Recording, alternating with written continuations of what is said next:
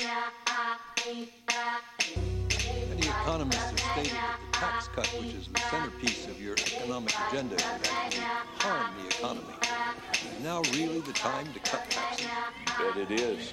We need to cut taxes for one reason. The American people know how to spend their money better than the federal government does. President, your rebuttal.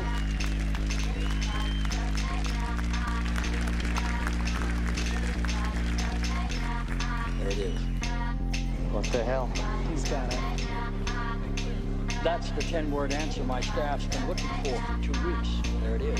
10-word answers kill you in political campaigns. They're the tip of the sword. Here's my question. What are the next 10 words of your answer? Your taxes are too high, so are mine. Give me the next 10 words. How are we going to do it? Give me 10 after that. I'll drop out of the race right now. Every once in a while, there's a day with an absolute right and an absolute wrong. But those days almost always include body counts. Other than that, there aren't very many unnuanced moments in leading a country that's way too big for 10 words. I'm the president of the United States, not the president of the people who agree with me. And by the way, if the left has a problem with that, they should vote for somebody else. This is it.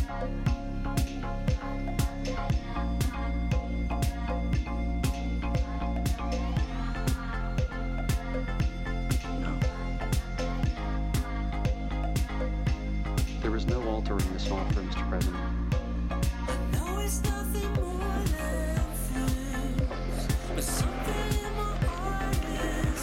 And I said no. Let's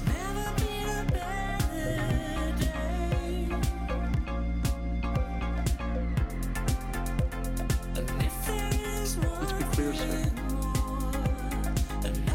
We cannot, we will not vote to keep on footing the bill.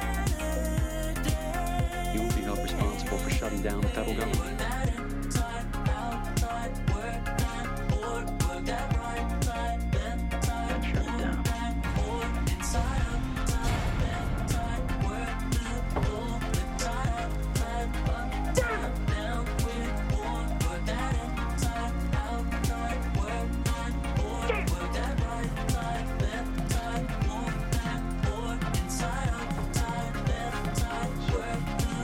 How the hell did that happen? That intelligence. You think? Frank, they left behind the radio and a soldier at the outpost. They deliberately sent misinformation. Never anticipated the possibility before that leaving the somebody hotel. might- One thing Jack could not do was remember street names, but he had a photographic memory from maps. It's an He entire walked to the end of the block, generation turned beyond- Hey, left, look, proceeded there's 2 Suez. blocks, then right, and sure enough, there was St. James Park. Ryan checked his watch. My father, Francisco, once told me, to be a man, you have to do 3 things. Have a son, kill a bull, and write a book. Well, I said, you've got a lot to write about if you have a son and kill a bull. My father never killed a bull or wrote a book, but he did raise 9 sons and a daughter, and he did much of that work alone. My mother died suddenly of a cerebral hemorrhage at age 4. This is Audible. Hard to. Prologue. Northern Spain along. There's an old Irish saying, we never get over our fathers, and we're not required to. My name is Ramon Estevez, a.k.a. Martin Sheen. In the summer of 2010, I got a call from my oldest son, Emilio. He was calling from the editing room where he was working on The Way, our film about a father and son pilgrimage written and directed by Emilio, in which I play his father. We'd spent 40 days filming in southwest France and northern Spain along the Camino de Santiago, the 1,000-year-old 500-mile route leading to the cathedral in Santiago de Compostela, where the remains of St. James the Apostle are believed to be interred. The Camino de Santiago, also known as the Way of St. James, is a sacred path for Christians, and in recent years, walking its length has become a spiritual endeavor for people of all religions and backgrounds. The Camino ends in Galicia, a region of northern Spain to which 4 generations of Estevez men are tied. My father, Francisco, was born and raised there, and my grandson, Emilio's son, Taylor, lives in Spain with his wife, Julia. Working with Emilio on the way was one of the most extraordinary and satisfying projects of my life, and I longed for another father-son adventure with him. And that day Emilio was calling with just such a project. "Hey, listen," Emilio said, "would you be interested in writing a dual memoir?" "A memoir? You mean a book?"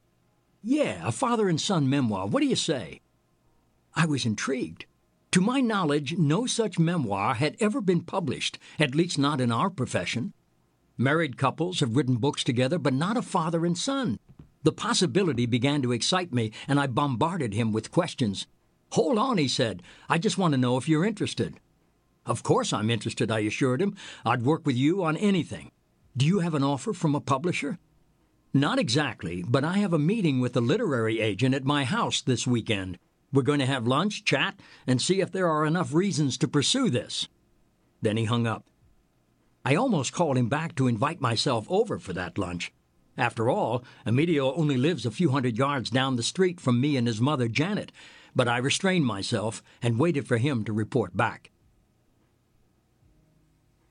That weekend, I sat on my outdoor patio with literary agent Scott Waxman and David Alexanian of Elixir Films, the producer for The Way.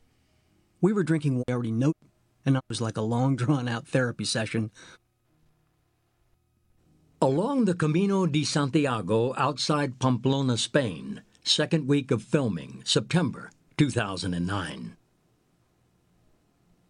The water level in the River Arga is higher today, and the current is moving fast. Yesterday, when we scouted this location, the river was a mellow stream, too mellow for our purposes. Emilio and David, our producer, went upriver to talk with the operator of a nearby dam and convinced him to release more water for the filming.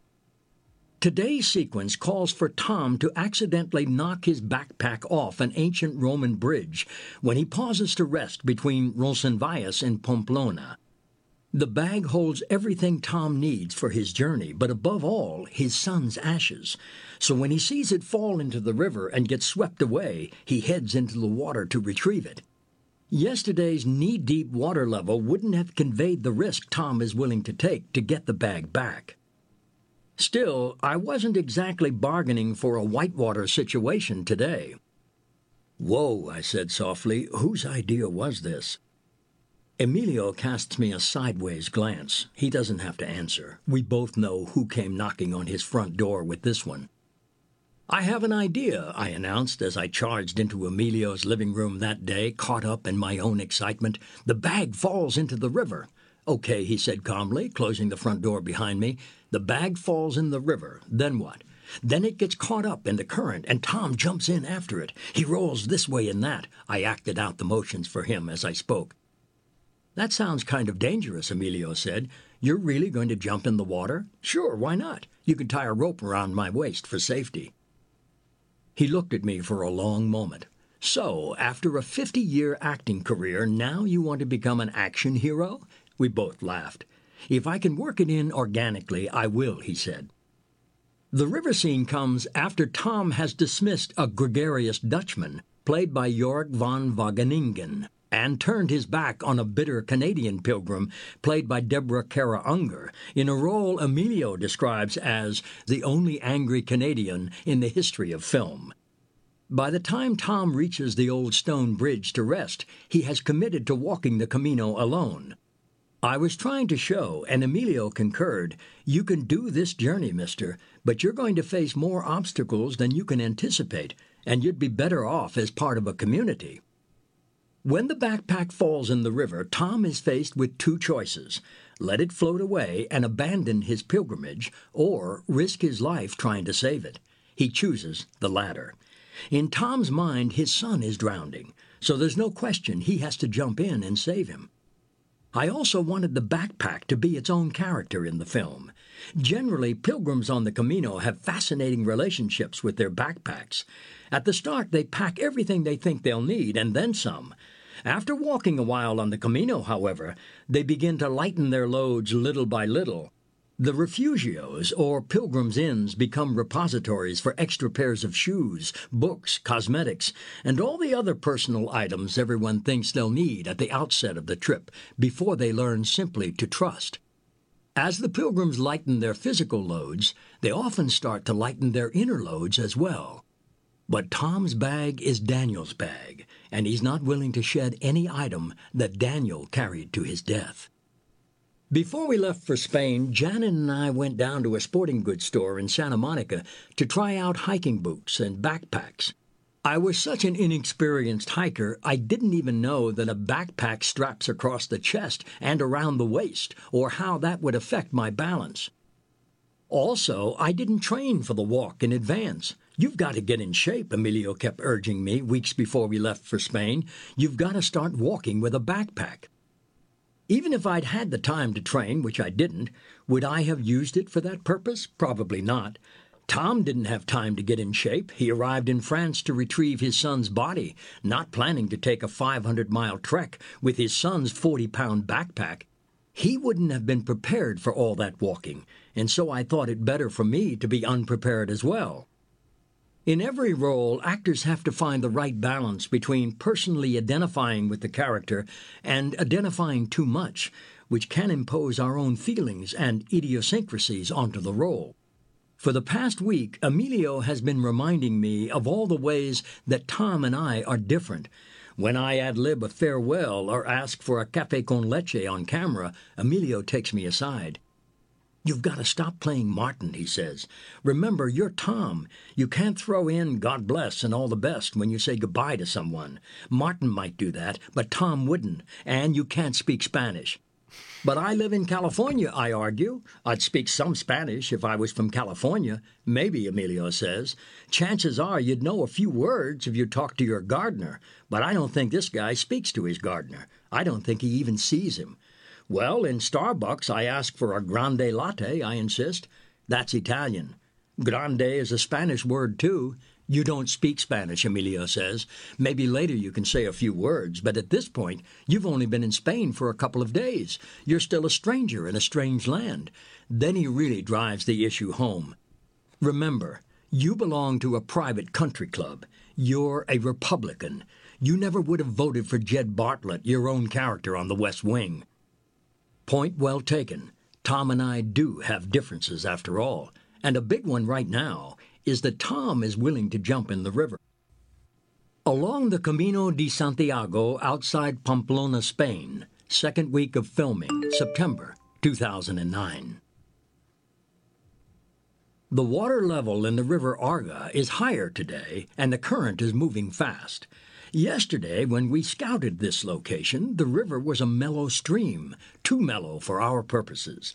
Emilio and David, our producer, went upriver to talk with the operator of a nearby dam and convinced him to release more water for the filming. Today's sequence calls for Tom to accidentally knock his backpack off an ancient Roman bridge when he pauses to... The water level in the River Arga is higher today, and the current is moving fast. Yesterday, when we scouted this location, the river was a mellow stream, too mellow for our purposes. Emilio and David, our producer, went upriver to talk with the operator of a nearby dam and... Doing it, but here we go. Okay. Yeah, here we go. I need to save any reaction to this. Oh, and I need to turn the TV off behind me. Ladies and gentlemen, this is Martin Sheen, or as you might know me, President Josiah Bartlett from the acclaimed television series The West Wing. I am honored to introduce you to this week's episode of the thought-provoking podcast Reality Issues with your insightful hosts, Kathy and Brian.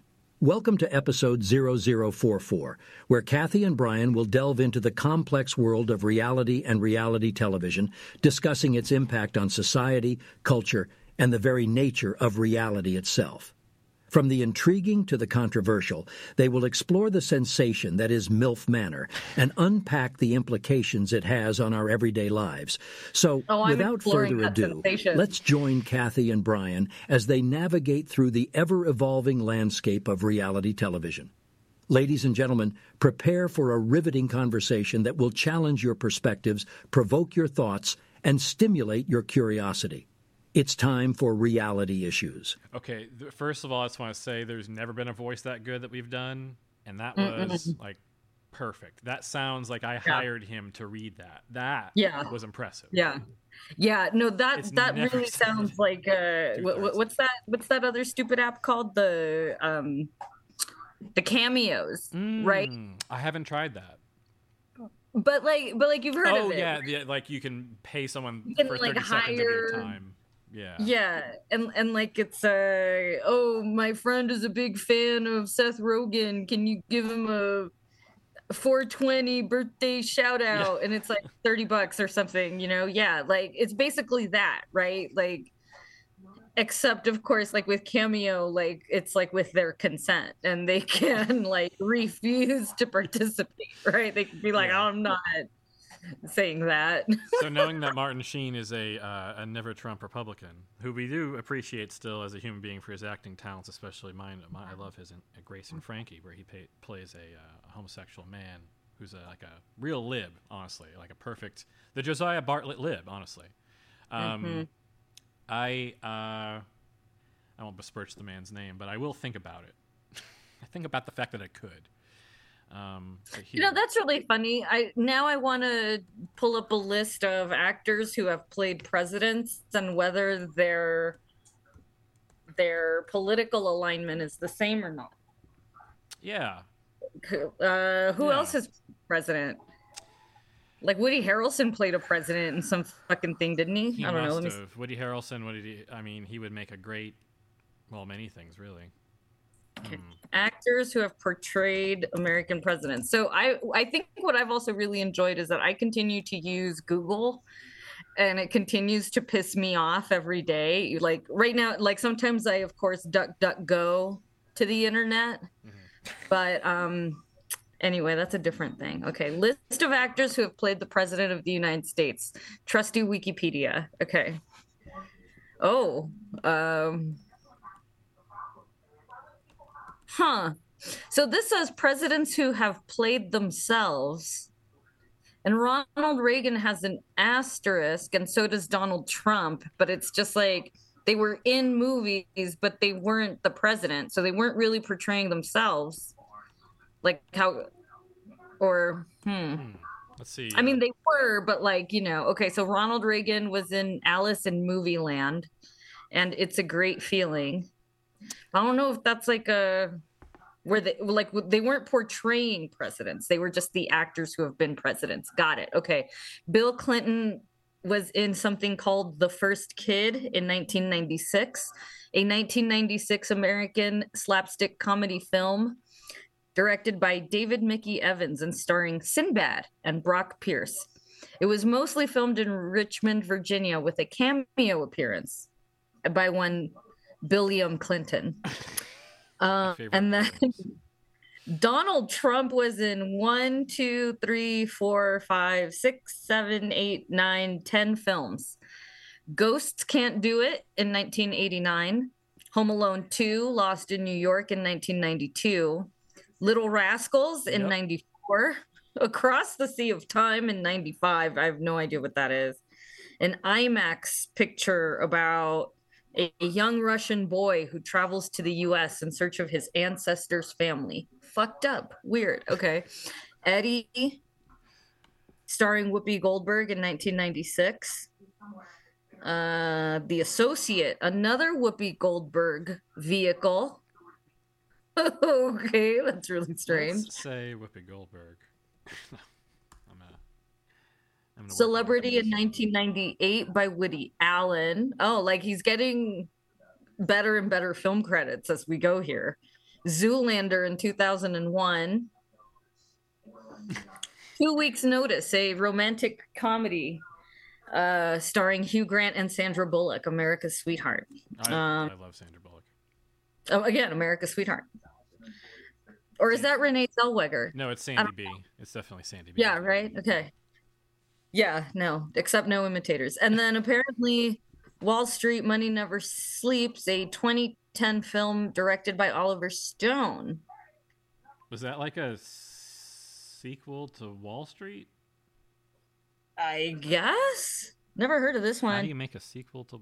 Yeah, a sequel to Wall Street with Michael Douglas, Shia LaBeouf.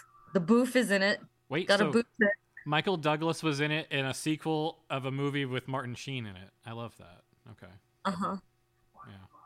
The two actors I frequently confuse the most, I'd say. Josh Brolin, who I always confuse him with people.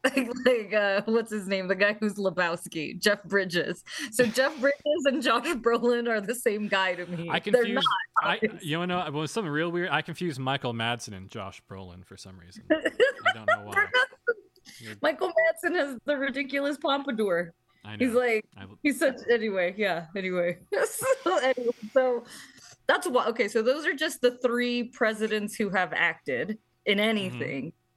And then, okay, a greater number have been on television, which is to say not on like a newscaster subject of it role. In 1983, Gerald Ford appeared on Dynasty. In 1994, Jimmy Carter, probably in a crossover with Habitat for Humanity, appeared on Home Improvement.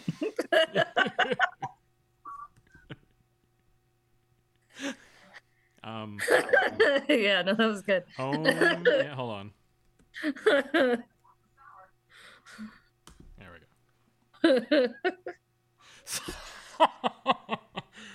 Oh, there it goes. It says it right there. All right, no, it's Soft, doing it. Patriotic music. Yeah, we'll let it chew. GPT-4, by the way, for everyone home, way slower than any of the other GPTs. It takes we can see it write it out as if, a really fast typist was typing it at this point. Yeah, now imagine when you're on hold at with the cable company and you hear the robo voice say, "Please hold while we retrieve that information," and then you hear the fake typing, pretend it's doing that. It's really weird. I don't like this new world that's being created in front of us. Okay, well, I mean, I like this shit. This is funny. Okay, and then George H.W. was on Saturday Night Live in 1994. Huh. Bill Clinton showed up in 1997 in A Child's Wish, a 1997 American made-for-TV drama based on actual events. John Ritter stars as the father of a... I'm sorry, I shouldn't laugh at just that sentence. I'm thinking of... John Ritter, rest in peace. Yeah. Stars as a father of a terminally ill 16-year-old girl. Yeah, there's nothing funny about that. George W. Bush shows up on SNL in 2000. Barack Obama shows up in 2007. And then yet again, our most on TV president, Donald Trump, starts his television career in 1985 on The Jeffersons. Oh, no. Hold on. Yes. Hold on, Kathy. We just completely have to derail the entire... Yes. Donald Trump. Apparently Donald Trump's very first screen credit is on television. Yes. Oh my God. Motherfucking shit. Oh, no, this is a clip. This is a clip from Inside Edition. This might actually just be the clip. I guess we know who the big man is around here. Whatever you say, George. Well, right now I'm saying, why don't you two split? I gotta get started on my acceptance speech. Okay, George, but don't say anything that'll go over their heads.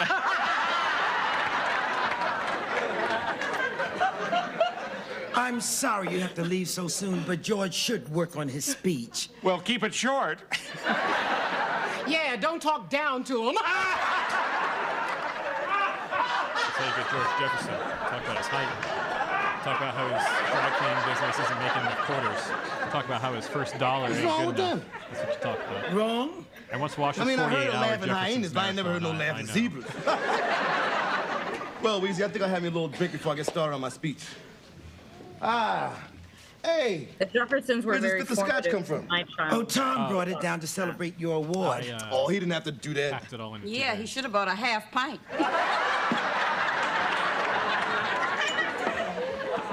Florence, isn't it dinner time? I'm not hungry. Well, I guess I could eat a little something.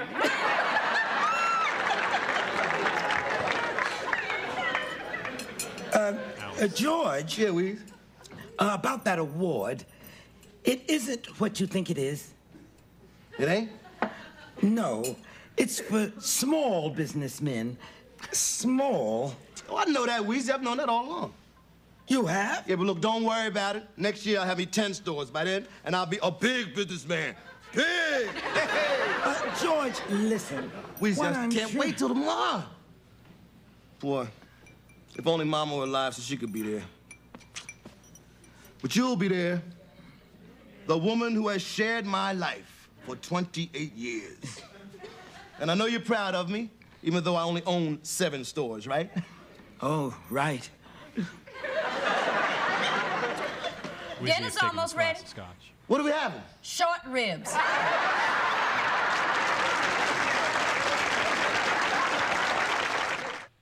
Wait, hold on. No, that wasn't it. Rude. Hold on. I looked up more. He showed up on the episode called We're just watching the Jeffersons at this point. Yeah, no, that's not really a problem either. No, that's not. So I didn't really watch the Jeffersons, but my parents watched the fucking Jeffersons. Mm-hmm. It is my esteemed pleasure to introduce... No, that's fine. Anyway, they were like obsessed because it was like, oh, this is like the American dream of upward mobility. Holy shit. It was just like, and I was like, but they're funny. They're just jokes. They're not. It's not real. It's not gonna happen to all of us. Hey, when I watched things on TV when I was growing up and a kid, I had a very interesting view of how things should and shouldn't be and stuff like that. I don't know. It affected my expectations of a lot of stuff. Dang, I can't find my Jeffersons, my Trump Jeffersons. Let's see. I believe we're gonna both keep looking. If we have to go to archive.org, we'll find it here. Yeah, we'll find it. We'll put a pin in this one, but we will find this footage. In the meantime, I'm going to hold on. Oh no. Oh, have we done an actual intro? Hi, everyone. Hello, everyone. Hello. This is Kathy. Hello, Kathy. I'm Brian. I'm gonna play this song because it's. I think all we did was say Martin Sheen. This is what the script says to do. I think I have to click here now. Soft, patriotic music playing in the background. President Josiah Bartlett, Martin Sheen. My fellow Americans, our homes are a reflection of ourselves, a place where we build our dreams and create memories that last a lifetime. Just as we strive to improve ourselves, we must also invest in the improvement of our homes, for they are the foundation of our families and communities. Music becomes more uplifting. President Bartlett, home improvement is not just about fixing broken fixtures or a fresh coat of paint. It is about creating a space that inspires, comforts, and fosters growth for those who reside within its walls. As president, I believe in the power of change, the change that comes from within, and the change that can transform our surroundings. Music swells. President Bartlett, together we can make our homes a testament to the American spirit, a beacon of progress and innovation that reflects the hard work and determination of our people.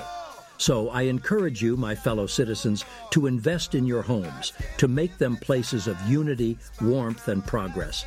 For it is through these acts of improvement that we strengthen not only our families, but our nation as a whole. Music fades out. Voiceover. This message was brought to you by President Josiah Bartlett, reminding you to never stop improving, for a brighter tomorrow starts at home. And I'm going to interrupt President Josiah Bartlett real quick to just do a little music change here. Oh, that's not what I meant. I meant this song right here. Yeah, and I've set up and tore down this stage with my own 2 hands. We've traveled this land, packed tight in minivans. And all this for the fans, girls, money, and fame. I played their game and had to scream my name. I will show no shame. I live and die for this. And if I come off soft, bitch, you on this. Are you scared? Yes. Devil without a call. Very indeed. Beaver hats and Ben Davis slacks. 30 pack the stroll. 30 pack Okay, so just to follow that up, let me play this, and then we'll get the show started. Hold on. And even then, we're going to do... we just need to take advantage of the fact that Martin Sheen is here visiting us. I mean, we want to be respectful of his time. And yeah, Martin, would you like to he has such a busy schedule. I know you have at least one more thing you'd like to right, they're working on the West Wing movie or something now, aren't they? Yeah, you have something to promote. President Josiah Bartlett, Martin Sheen. You know, my fellow Americans, there's a television show from the 90s that comes to mind when we talk about home improvement. It's called Home Improvement, starring Tim Allen as Tim the Tool Man Taylor, a family man who hosts a local TV show about tools and do-it-yourself projects. Yeah. Soft, nostalgic music playing in the background. President Bartlett. The show, set in the heart of the American suburbia, taught us the value of hard work, perseverance, and the importance of family. It highlighted the joys and challenges of home renovations, reminding us that even when things don't go as planned, we can learn, adapt, and grow stronger. Music becomes more uplifting. President Bartlett.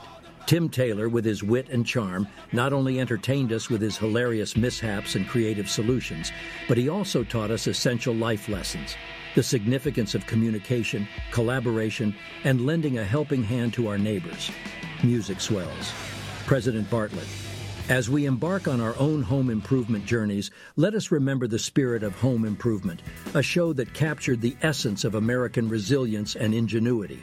So grab your toolboxes, put on your safety goggles, and together, let's build a brighter future for ourselves and our families, one home at a time. Music fades out. Voiceover. This message was brought to you by President Josiah Bartlett, inspired by the lessons of home improvement, encouraging you to channel your inner tool man and create a better world, one project at a time. I want to ask him about creating a better tool. Can we make the Martin Sheen do grunts like that? There's no way.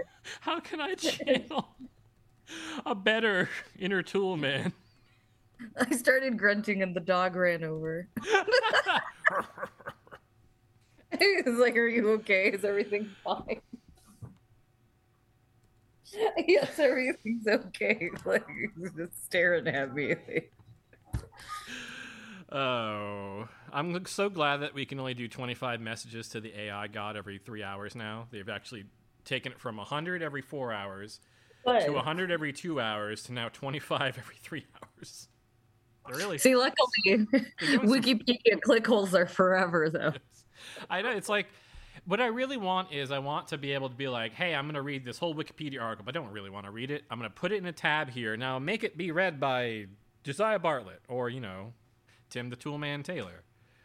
Zarvox is who I would like, I feel like. Yeah. Okay, so, yes. While that finishes typing, yes. I'll just go through the list. Mm-hmm. So Donald the Don goes from The Jeffersons, first screen credit, to a made-for-TV movie about a powerful New York publishing family starring Julianne Moore in 1987. Fascinating. Oh, yeah. Fresh Prince of Bel-Air, The Nanny, Suddenly Susan, The Drew Carey Show, Spin City, Sex and the City, SNL in 2004 and 2015, Days of Our Lives, WrestleMania, and then his Comedy Central roast in 2011. Joe Biden was on TV for the first time in 1993 on, guess? You're never going to guess. Yeah. Where in the world is Carmen Sandiego? Okay, hold on. We're going to do a little sample here. Is there any of these books which he's on? Oh no, wait, no, these are not read. Oh, one of them is read by him. This one is read by him. Oh, it's called "Promise Me, Dad." Yeah, let's see. The days are getting shorter, so the light. That's only a 2 minute and 44 second thing, but I can click it on here and use one of my Audible credits because I don't even use that. There we go. Oh yeah, I just have to type it in here. Hold on. I love that we're not we, but capable of this. Okay. Joe Biden. Then he goes on Parks and Rec twice, once in 2013 and once in 2015. So he must be a big fan of the show. And then he goes on Law and Order in 2016. Martin Sheen has played George Washington. Oh, I want to find that audio. I want to do Martin Sheen as Abraham Lincoln. Okay. So they have God bless the autists over at Wikipedia. There, but for the grace of God, go I. Yes. Honestly, I mean, I say that, but I have edited many a wiki page. I will admit that. So this anyway. is Audible. Wanted to do. Oh wow, that's a real voice right there. Okay, let's move it up a little bit here. Through the grandchildren. Okay, let's pretend we're listening to a Joe Biden audiobook for 5 minutes. Can we do that? I don't know if I can. I don't think I can. We'll try. Okay. Let me press. Wait, how do I screen? No, technically this is recording. Like a panic button. Technically, this is recording on the audio device. So then, if I took it off, what's the best way to screen record the audio while I'm on a Zoom call without removing the SD card from the recording device? Okay. I don't know. I don't know what the answer is to that. We may never know. Hold on. Actually, I do know now. I can use. It's like getting to the center of a Tootsie Pop. I can use the voice recorder on my phone and place that next to the headphones as I play the following audio. Although I'll still be able to hear you too anyway. I was pretty sure Bo could run for president someday, and with his brother's help, he could win. Hold on. No, you have to pick it. When Barack and I won re-election, hold on. Chapter 9. There we go. It can't be. You have to tell them the truth. Oh God, the whole book is about him. Oh, Jesus Christ. When I got to Walter Reed on Memorial Day afternoon, Bo looked better to me than I had seen him in weeks. He seemed to be more aware and responsive by the hour. The doctors thought maybe they'd finally had a handle on the chief problem, the pressure caused by the buildup of the cerebral spinal fluid in the left lateral ventricle of his brain. The ventricles of the brain produce, reabsorb, and drain cerebral spinal fluid in order to keep the proper balance. But Bo's system wasn't draining properly. No, hold on. This is Doc O'Connor suggested to me that it might be a buildup of dead cancer cells that had sloughed in. Jesus Christ. In very literal sense. What? So Man, I guess I'm just gonna have to go by like a State of the Union speech and clip out all the applauding or something. Or holy shit, this whole book was cursed. If I put this in to extract is that this the voice one from about? Because Bo was his son who passed away of like cancer or something. That's the one from the burn pits and from the State of the Union 2 years ago. Yeah. Oh, okay. Well, let's yeah, no, that took a turn. See, these are the occupational I can hazards. go back to laughing at John Ritter playing the father of a terminally ill 14-year-old. Tim, we can go back to those. Oh, hold on. Yeah, let's do. I'm gonna bring the mood back just a little bit. Hold on. I'm gonna do this here and just press this button, and then I'm gonna keep looking for more appropriate audio. President Josiah Bartlett, Martin Sheen. I'm glad you asked, my fellow American. Channeling your inner tool man is all about embracing the values, the passion, and the can-do attitude that Tim Taylor represented in Home Improvement. Here are a few tips to help you become a better tool man in your own life. Upbeat, inspiring music playing in the background. Embrace learning. Never stop learning and expanding your skill set. Seek out opportunities to learn about tools, techniques, and materials, whether it's through books, online tutorials, or workshops. Safety first. Always prioritize safety when working on projects. Use proper safety gear, follow guidelines, and don't be afraid to ask for help or advice when needed. Be resourceful. Tim Taylor was known for his creative problem-solving skills. Embrace challenges and think outside the box when faced with obstacles. Foster community. Connect with your neighbors and share your skills and knowledge. Offer a helping hand or collaborate on projects to build a sense of camaraderie and support within your community. Be patient. Remember that home improvement projects can be challenging and time-consuming. Stay patient and persistent, and don't be too hard on yourself if things don't go as planned. Balance work and family. Just as Tim Taylor cared for his family, remember to prioritize your relationships and make time for those who matter most. Show is about. Hold on. Music swells. President Bartlett is trying to by embracing these principles, you can channel your inner tool man and become a driving force for positive change in your home. President Josiah Bartlett, I have to interrupt you. The whole point of the show of Home Improvement was the fact that he was obsessed with being the tool man and doing his job and not being at home and taking care of his family. That was the whole thing. That's why like half the show was him on a set. Wow. I didn't realize that. Mm-hmm. So like he could have a show. Wow. Wow. And embrace the inner workaholic of the 90s, kind of really what everyone had going on there. Oh, how interesting that like, see, because like I wouldn't know that, right? Like I never saw the show really. So like, he was never spending enough time with the kids, always working on his cars or his projects or his tool show or, you know, getting in a rivalry with Bob Vila or something like that, you know. How odd. Yeah, okay. So like it's funny that it wouldn't know that, right? Because it's supposed to know that shit. It's supposed to have scraped like fandom.com or whatever, Tim right? The Tool Man Taylor, a good father. Whoa. Now we're getting spicy. What would John Taffer say about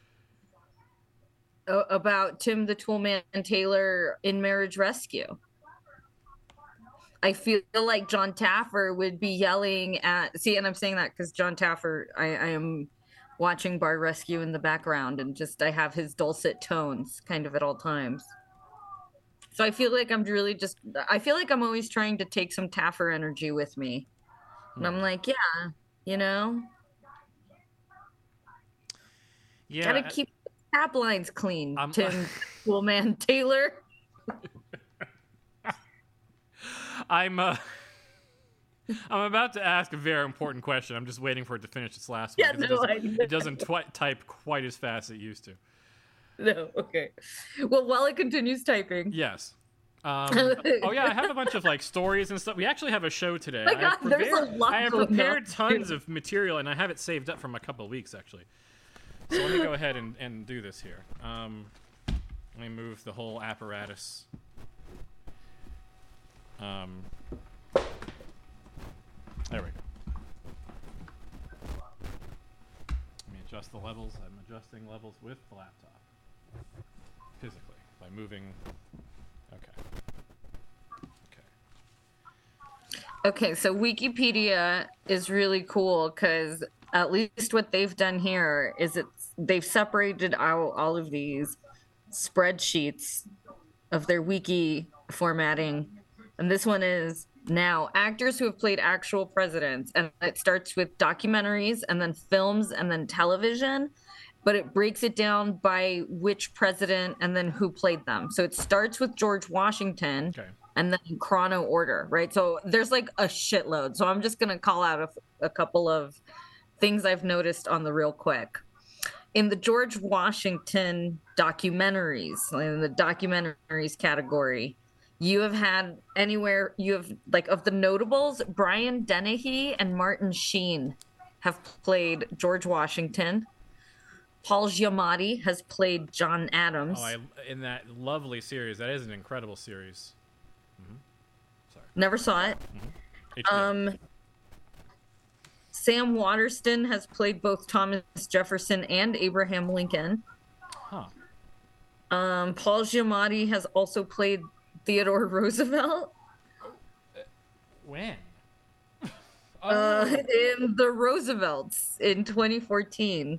Huh. An Intimate History, in a 2014 American documentary TV. Yeah, Ken Burns. Huh. Prominent members of the Roosevelt family. Paul Giamatti. What about Night at the Museum? Robin Williams, didn't he play Teddy Roosevelt? Oh, so now we're getting into films, not documentaries. Look at what Wikipedia has done. No, I know. It took me a while to navigate. Are you telling me that Night at the Museum is not a documentary, Kathy? Yeah, I'm sorry to tell you. That's really blowing my mind. That's the whole reason I went to the adult overnight at the museum in New York City. Is I thought that Teddy Roosevelt statue was going to come to life so that I could... This is what we're always learning, how share my love to Robin Williams. And reality are always being blurred. What would Holden Caulfield say about A Night at the Museum? What would President Josiah Bartlett say about his love for the film series A Night at the Museum, and whom are his favorite characters and actors in the film series. We'll find out soon. Don't worry about that. Okay, so in the films, George Washington's portrayal in film begins in 1909. I'm going to skip down a little because obviously, but for George Washington, we finally start to get interesting when we get to Jeff Daniels, John Voight. John Voight. What was that? John Voight portrayed George Washington in An American Carol, 2008, a satirical comedy film directed by Zucker, and someone else. Wow, okay, well, fascinating.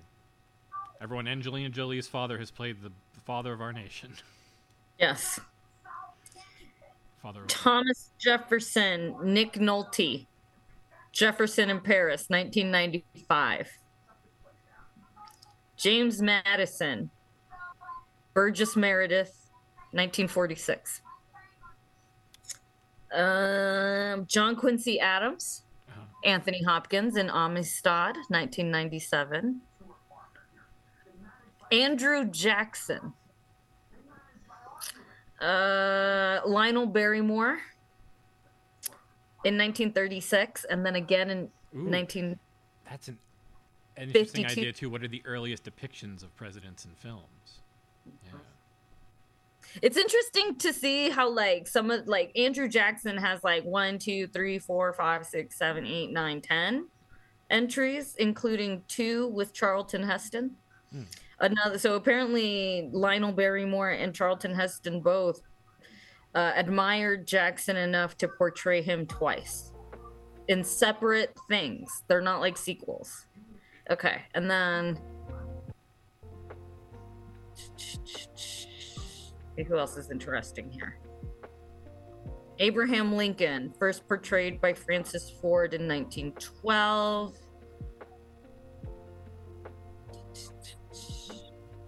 Henry Fonda in 1939.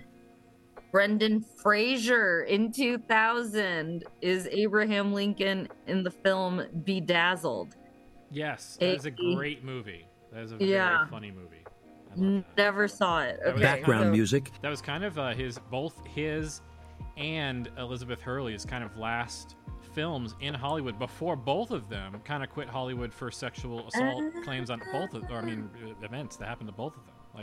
Whoa. Elizabeth Hurley eventually quit and married off to someone because she's been quoted as saying how disgusting Hollywood and her experience with it was, and specific examples. And then also, obviously we know that Brendan Fraser most recently, all that stuff.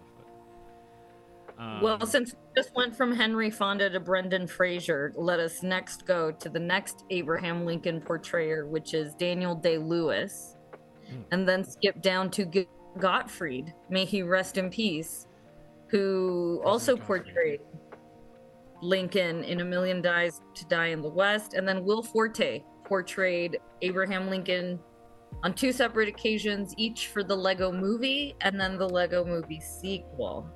Fascinating shit. Yeah, that is interesting. I like Ulysses S. Grant has a shitload of entries. A lot of entries. I don't know why. Including Tom Skerritt. We have an important message from President Josiah Bartlett. Oh, good. Background music, intense reality TV style music.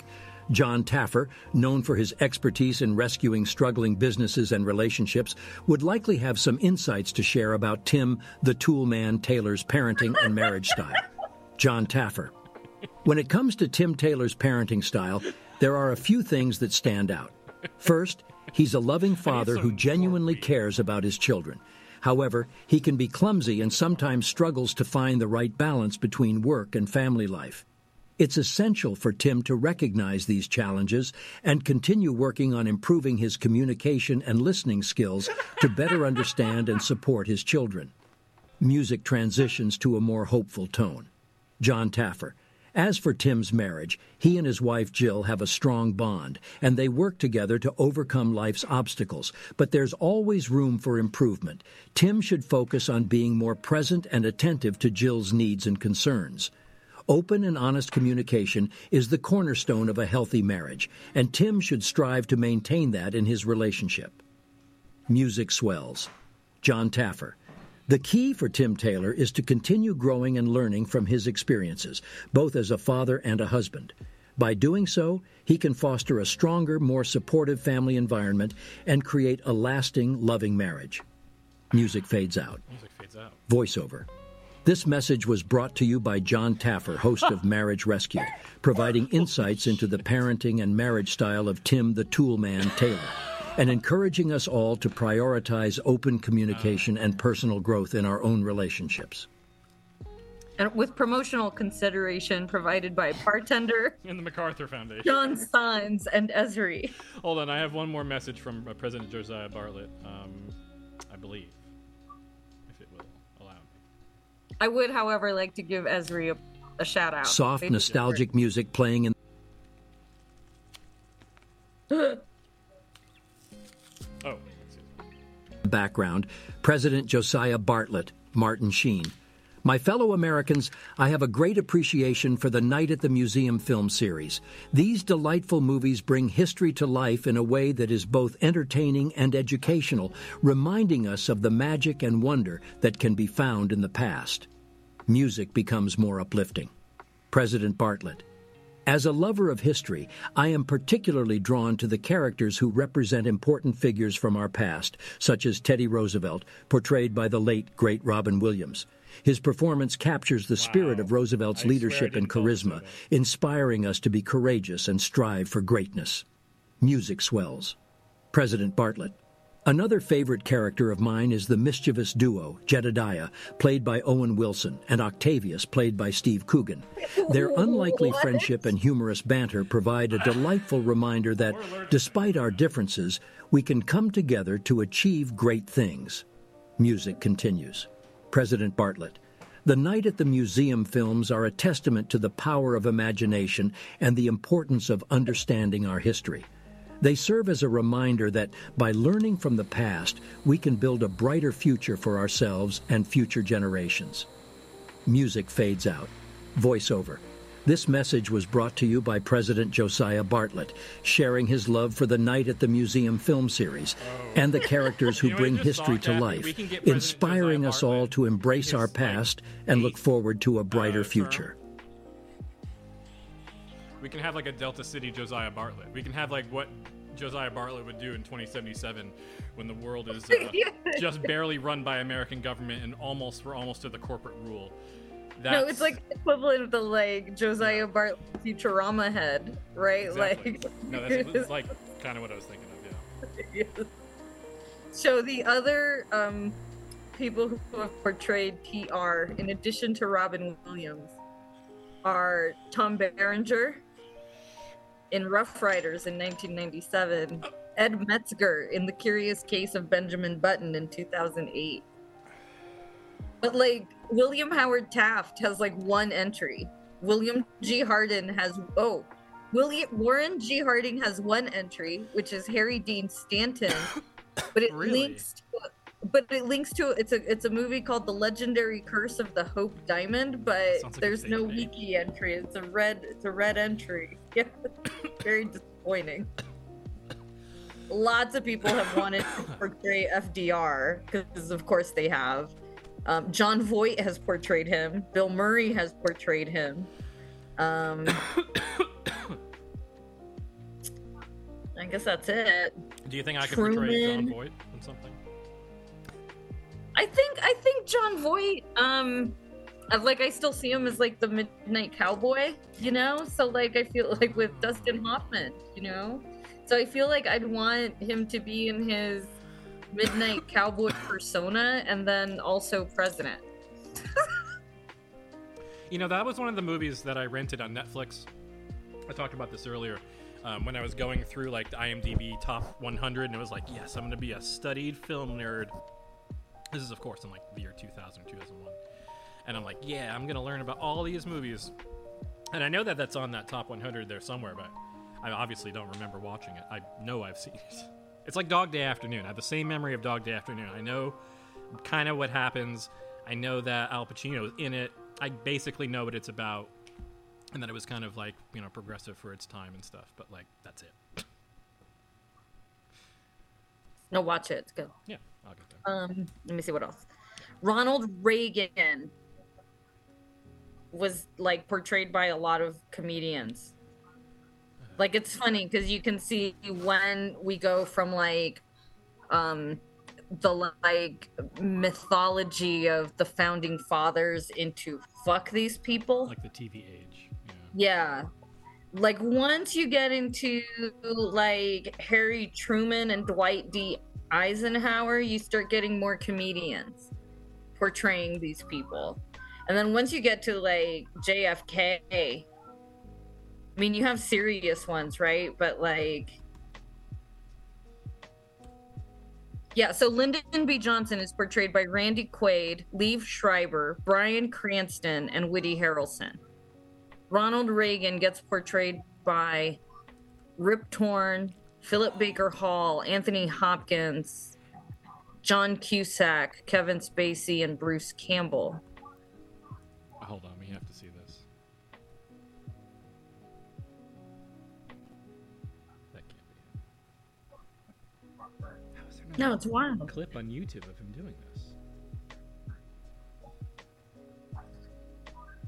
Maybe we have to wait until they die, I guess, but then there's like a dearth of like then like the George H.W.'s and the Bill Clintons, like they're not names exactly. Like they're like character actors who are like impersonators, right? But you're not seeing a comedian portray Bill Clinton. At least not until you get into the television section. You get like SNL and shit, right? But like in film, in film, they frequently go for someone who looks like the person rather than someone who can like embody the person, which is weird. How about though the guy they had do Clinton on the what was that even called? The Monica Lewinsky scandal show. Oh yeah. What was that? Anyway, that thing. American Crime Story. But yeah, Clive Owen. Yeah, see, that was just taking Clive Owen and turning him into President Bill Clinton. That was crazy. Like I really like Clive Owen, and it wasn't until about 3/4 of the way through where I was like even recognizant that that was actually Clive Owen, because I wasn't looking at the credits or anything. But it makes me think of Anthony Hopkins as Ronald Reagan and how we can't find a clip of that for some reason. I'm telling you, it's wild. I forgot that Phil Hartman had originally played Bill Clinton. Come back, Phil Hartman. Clip of that. Here we go. Yeah. Oh, this is a classic clip. In fact, I kind of want to like go find like the real. Behold, Olden Spice, a sacred source of its. Excuse me. We'll edit that out. Yeah. We can't risk that. The 2.5 seconds of bold spices or whatever it said. Bill Clinton, Phil Hartman. Rest in peace. Oh yeah, that one where he goes to get a burger. Crank the audio here, everyone. You're not supposed to hear anything yet. It's supposed to like be.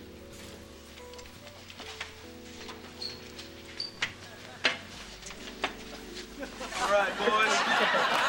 Let's stop in here for a second. I'm a little parched from the jog. Sir, we've only been jogging for 3 blocks. Besides, Mrs. Clinton asked us not to let you into any more fast food places.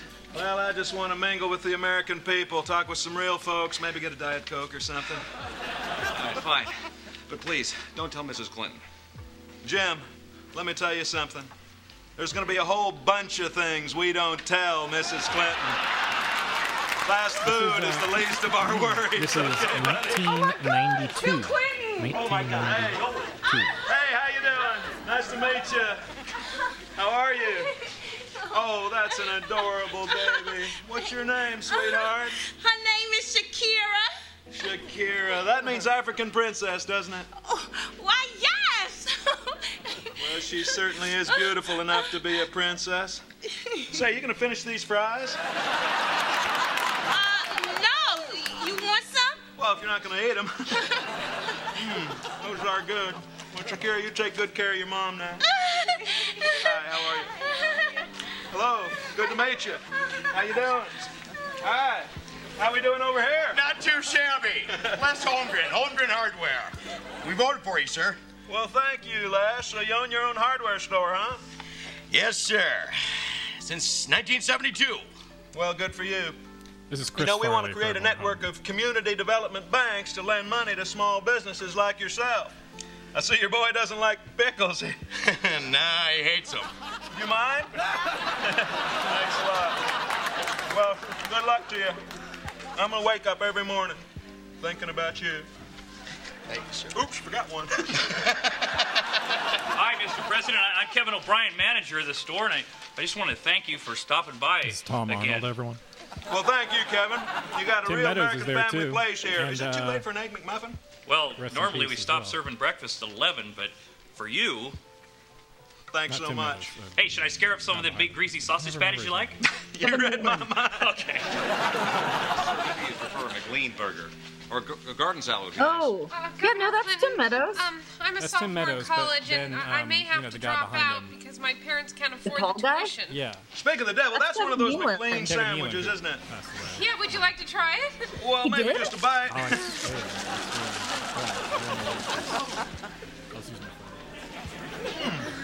No, I got you. That's not bad. Well, you know, my National Service Trust Fund would allow every student. No, he's totally like still yourself- alive. You mind if I wash it down? Sorry, I did that too. I need to be better about that. That really hits the spot. Dear Mr. Clinton, it's your Egg McMuffin. Everyone at Oh, home, thank I you, Kevin. Hey, do you got any of that sweet and sour sauce? You know, the ones you dip the McNuggets into? For your Egg McMuffin? Or barbecue sauce, whichever. You can use mine. Oh, great. Thank you. Here, just pour it right on there. I have a question. That's it. Wow, Pour it all you on. really get everyone. Do you favor the decision to send know who this is, military everyone at forces to Somalia? There was a Rob, clip of good him question. in the previous Yes, I episode. do. Let me tell you why.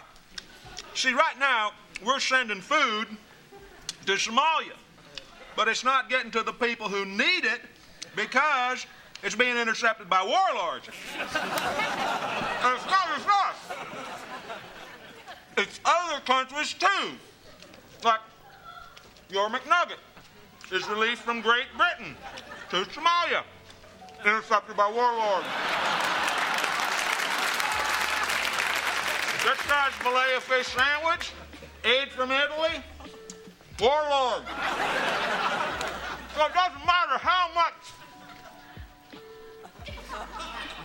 how much food you send, a McDLT, a hot apple pie, it's just going to end up in the hands of warlord. Now, what's the... Phil Hartman's about to choke in real life. Thank you.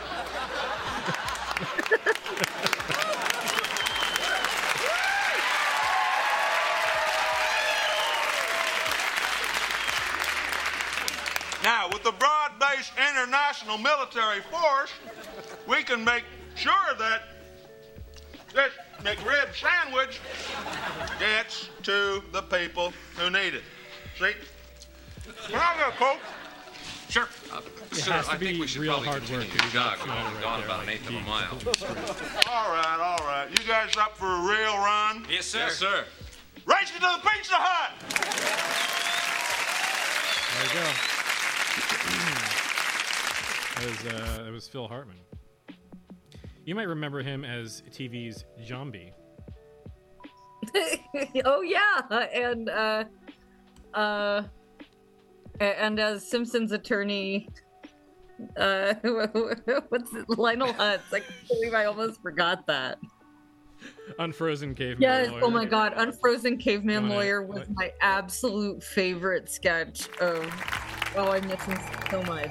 100,000 years It's a ago, good thing that all a sketch comedy caveman works was out on, hunting on the audio, 'cause frozen it has to work wastes on the when he page. slipped and fell into a crevasse.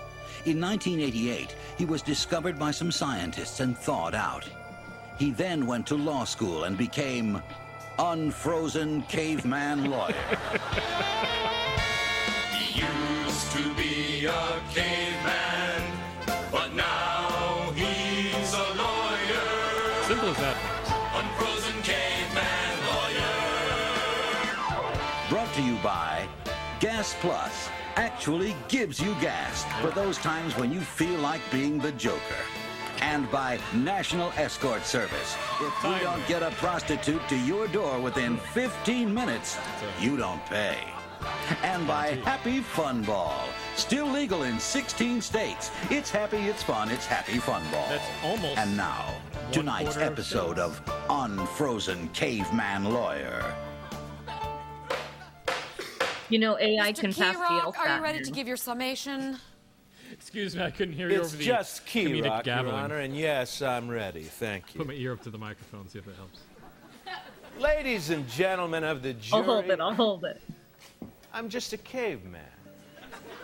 I fell in some ice and later got thawed out by some of your scientists.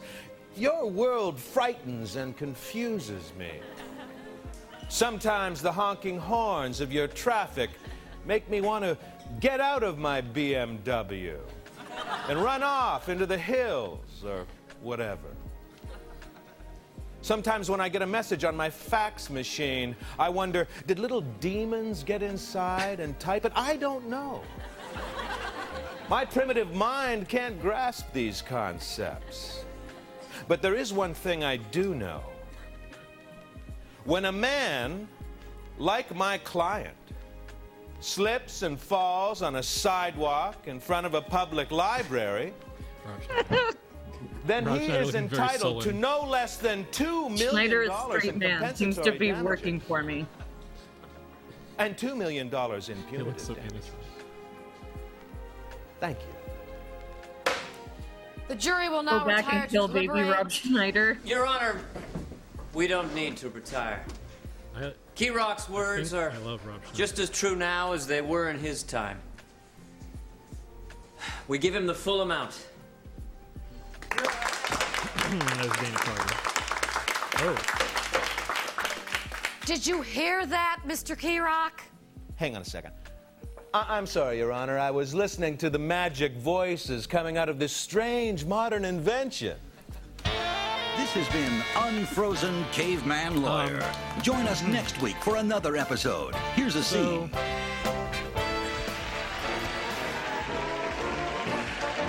Thank you. Thank you very much. Thank you. First of all, let me say how happy I am to be your nominee for the United States Senate. Thank you. You know, thank you. You know, I really don't understand your Congress or your system of checks and balances because, as I said during the campaign, I'm just a caveman. I fell in some ice and later got thawed out by scientists. But there is one thing I do know. We must do everything in our power to lower the capital gains tax. Thank you. Thank you. Listen to that clip. Well, I was saying that AI can now pass the LSAT exam. So apparently a bunch of lawyers are quaking in their boots that their job is going to be replaceable, which... Well, as long as all it takes to win at trial is pass an LSAT, then yeah. You know. Yeah, right? Which maybe. Yeah, actually. Maybe by the time people get to actually doing trials of their own, they forgot a bunch of stuff, so I don't know. No, it's terrible. You'd have to tell me. It's terrible. No, it's terrible. No, it's all awful. No, he was, because he played, I think, a few different characters on Pee-wee, no? Because I remember he was also the captain. He was like a boat captain. Yeah. Let's see. Here, we'll click here. Hello, Pee-wee. Hey, you been flying, huh? Yeah, I just flew from the ship, and boy, are my wings tired. Gosh, it must be cool to fly. You mean you can't fly, Pee-wee? No, I can't fly. I'm a human being. I can't fly. Oh, bummer. this right, Terry? Look. Oh, Pee-wee, stop it. You're killing me. I'm dying. Oh, very good, Pee-wee. You know, it's too bad you can't fly. It's probably one of the neatest things in the world, next to shaving. Nah, I can't shave either. But I'd much rather be able to fly. If I could fly, I'd be the luckiest boy in the world. Yeah, it's heavy, all right, Pee-wee. You know, Pee-wee. Psst. They say that Captain Carl is a bad mother. Shut your mouth. Well, I'm only talking about Carl. I can dig it. Down south. What are you doing here? You're supposed to be watching the ship, you crazy flying lizard. Get out of here. Captain Carl, did you remember to wash your hands? No! Just fun, you Pee-wee. Captain Carl always remembers to wash his hands. Oh, a sailor travels to many lands, any place he pleases, and he always remembers to wash his hands so he don't get no diseases. Oh, Pee-wee, get my medicine out of my sea bag. I'm getting it, Captain Carl. I'm getting it. I'm getting it. Thanks, Pee-wee. Hey, a big shell. That's right, Pee-wee. From Treasure Island. Hold it up to your ear. No, your ear, not your ear. Crazy kid. Captain Carl, I can hear something in here.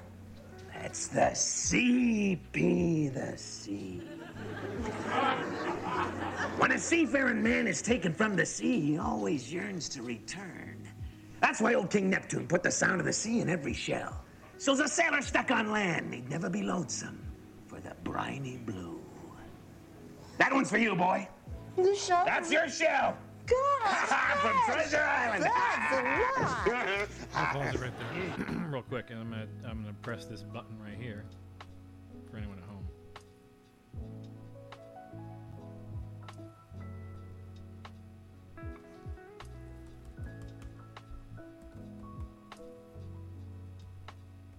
Oh yes.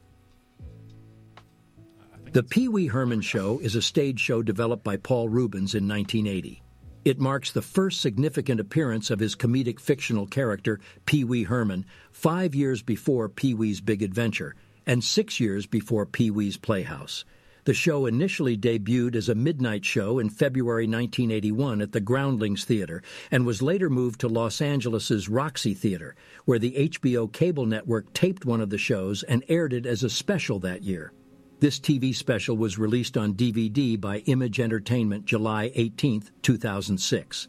This nightclub show had more adult humor than the later children's television series. But it is beloved. I've never seen like the whole thing. Just clips. Oh, I absolutely have. But I've seen the later show.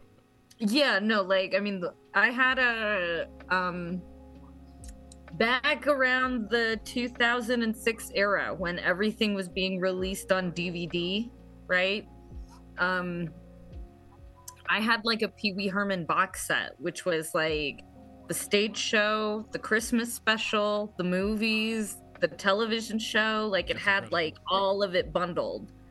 I don't think I have it anymore. I mean, I was one of those people who, like, I don't know, I, like, watched it a few times, and then, like, every time I would move an apartment or something, I'd be like, yeah, I don't need to keep this shit. I can just take it back to the store and resell it for store credit, and I'll get new movies I want to watch. Like, because I never really had that attachment and never really imagined we'd be in this moment where now if I want to go find this stupid thing, I have to, like, pirate it, wink, or like go through some fucking streaming service. And like now it's like I don't know. I think you and I have been yelling also about the like how Netflix actually used to be good, and like not just because of the DVD service, but it actually was like everything was there. So like you paid the one service and like why good.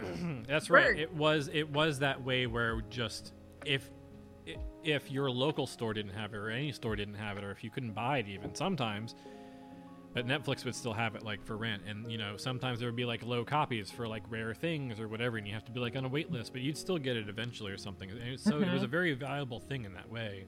I don't know if that still exists. No, but I never returned the last disc I ever had. Oh. I still have it. I have it as a souvenir. Okay, well, that's fair. I am happy. So, okay, this is real nerd shit. You know what it is? I think it's a copy of A Scanner Darkly. Yeah. Okay. That lines up. That also lines up with like when the end of DVDs was happening as well. I think.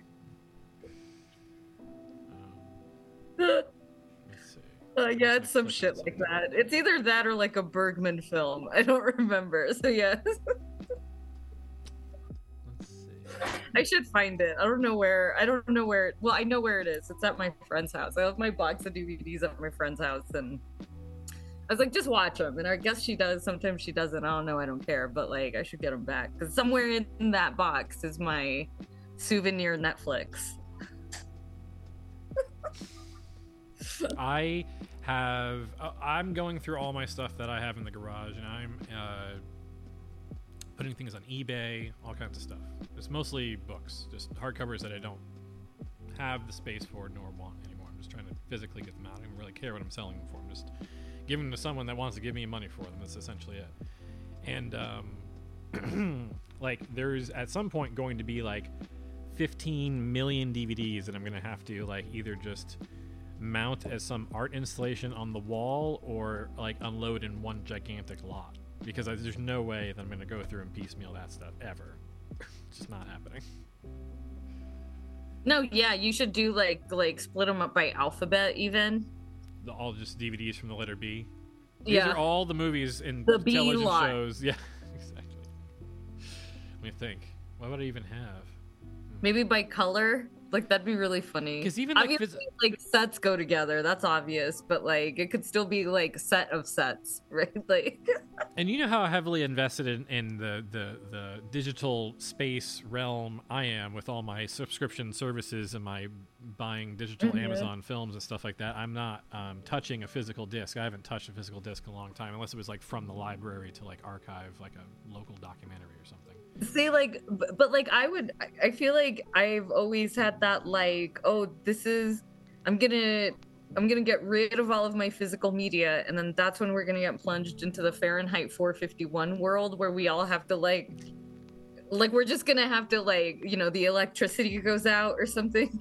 So, like, internet is down everywhere, streaming disappears, but like you could maybe still crank the Victrola or like use a bike to generate like enough power to get the like DVD player going or something. That's you funny. know? There was a show they had on I want to say NBC for a little while there. It was called Reboot. Let me see. I think it was called Reboot. Anyway, it was about an EMP inflicted post-apocalypse and just, you know, I don't know, trials and travails of living in there and what they can do in a network, both budget and you know, violence content level. So it was just kind of like Fallout. It was kind of interesting in some ways. It was definitely had never been done on network television, and I think it was pretty successful for what they tried to do. But that's what that show was all about, was like them coming up with all the creative ways in the background of all this stuff happening, of like humans would find like ways to entertain themselves. And it was like finding scripts of movies and performing them, and like doing the Victrola was actually like a thing that they had, like, you know, stuff like that.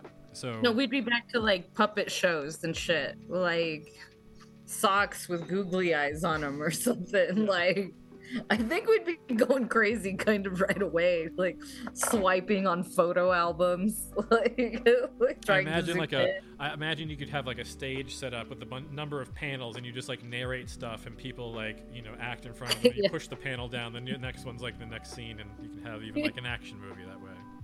Yeah. That's what I think. Yeah, it's like when kids would get into a cardboard box and pretend to tell the news. You know?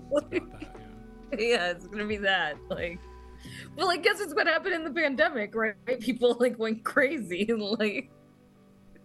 I did. Everybody did. Everybody did. Like, if you didn't, like, why not? Like, what the fuck? You're so fucking special. Copy this text right here, just because I want to hear what it sounds like coming out of a man's voice that is a human. By the way, you don't have to worry about me wasting audio anyone at home anymore. I have 10 hours Reboot of voice is a per Canadian month now, computer so animated TV series that originally aired on YTV from 1994 to 2002. It was produced by Vancouver-based Mainframe Entertainment, Alliance Distribution, and BLT Productions. The animated series was created by Gavin Blair, Ian Pearson, Phil Mitchell, and John Grace, with the visuals designed by Brendan McCarthy after an initial attempt by Ian Gibson. It is notable for being one of the first made-for-television CGI series. 5. The series follows the adventures of a guardian named Bob and his companions Enzo and Dot Matrix as they work to keep the computer system of Mainframe safe from the viruses and other threats. A reimagined live-action/CGI animated series, Reboot: The Guardian Code, was announced in 2015. I come from and the first 10 episodes, systems, peoples, and cities to this place, Mainframe. My format, Guardian, to mend and defend, to defend my newfound friends, their hopes and dreams, to defend them from their enemies. For everyone at home, I tried to pause this about 14 seconds ago, but I'm doing a lot of things with the laptop at once.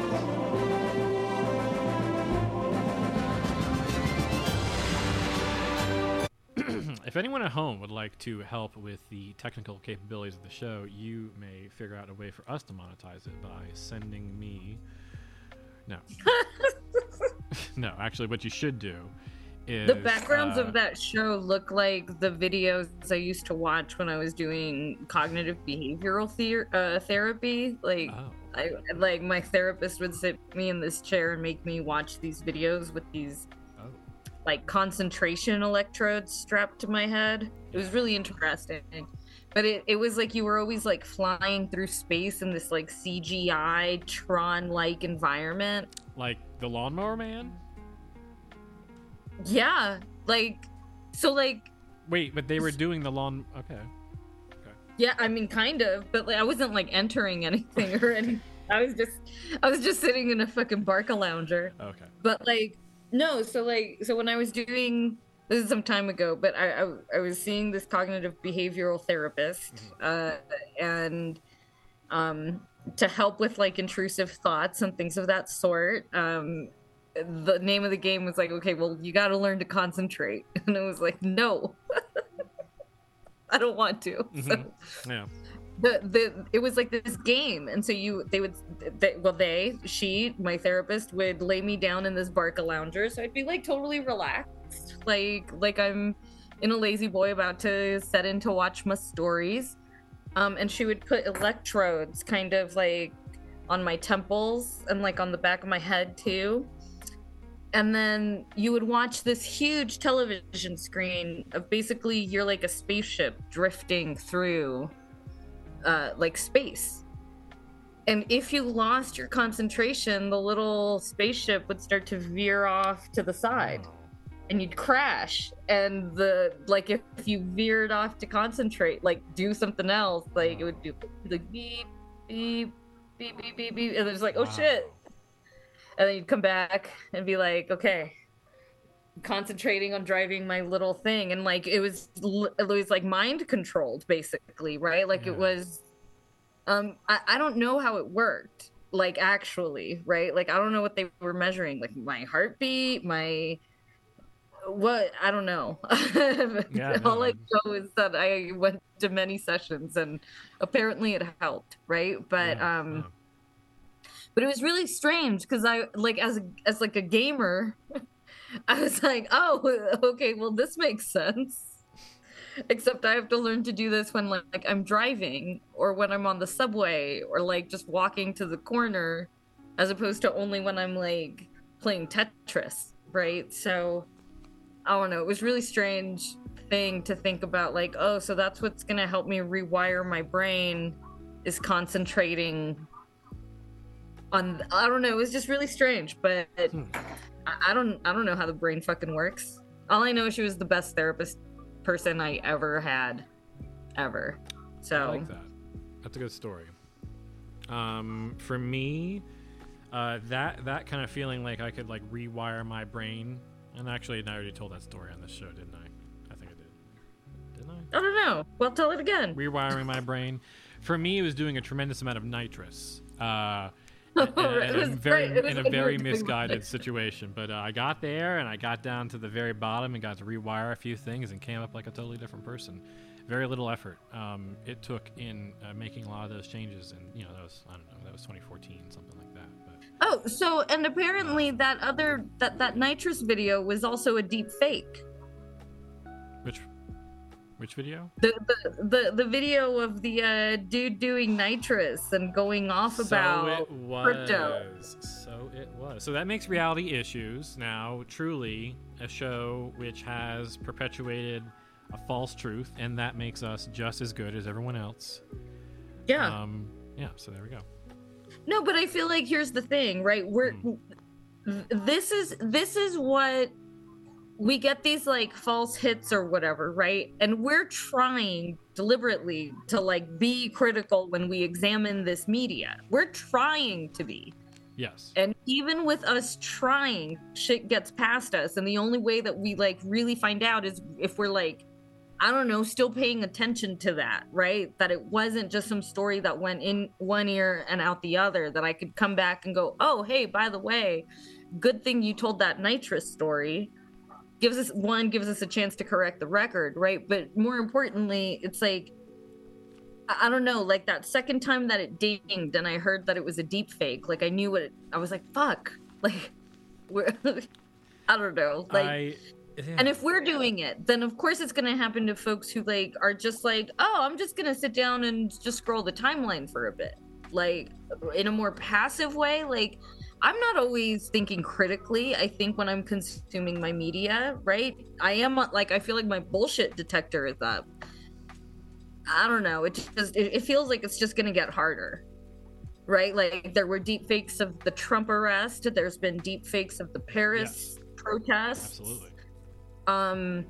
Let alone what weird deep fakes were on the cutting edge of Twitch streamers and their weird sexy friends or whatever. Like that shit's weird and creepy, but like this other shit, as we start to get into Trump possibly getting arrested or actually consequences of January 6th or whatever the fuck, I don't know, I don't like it, not one bit.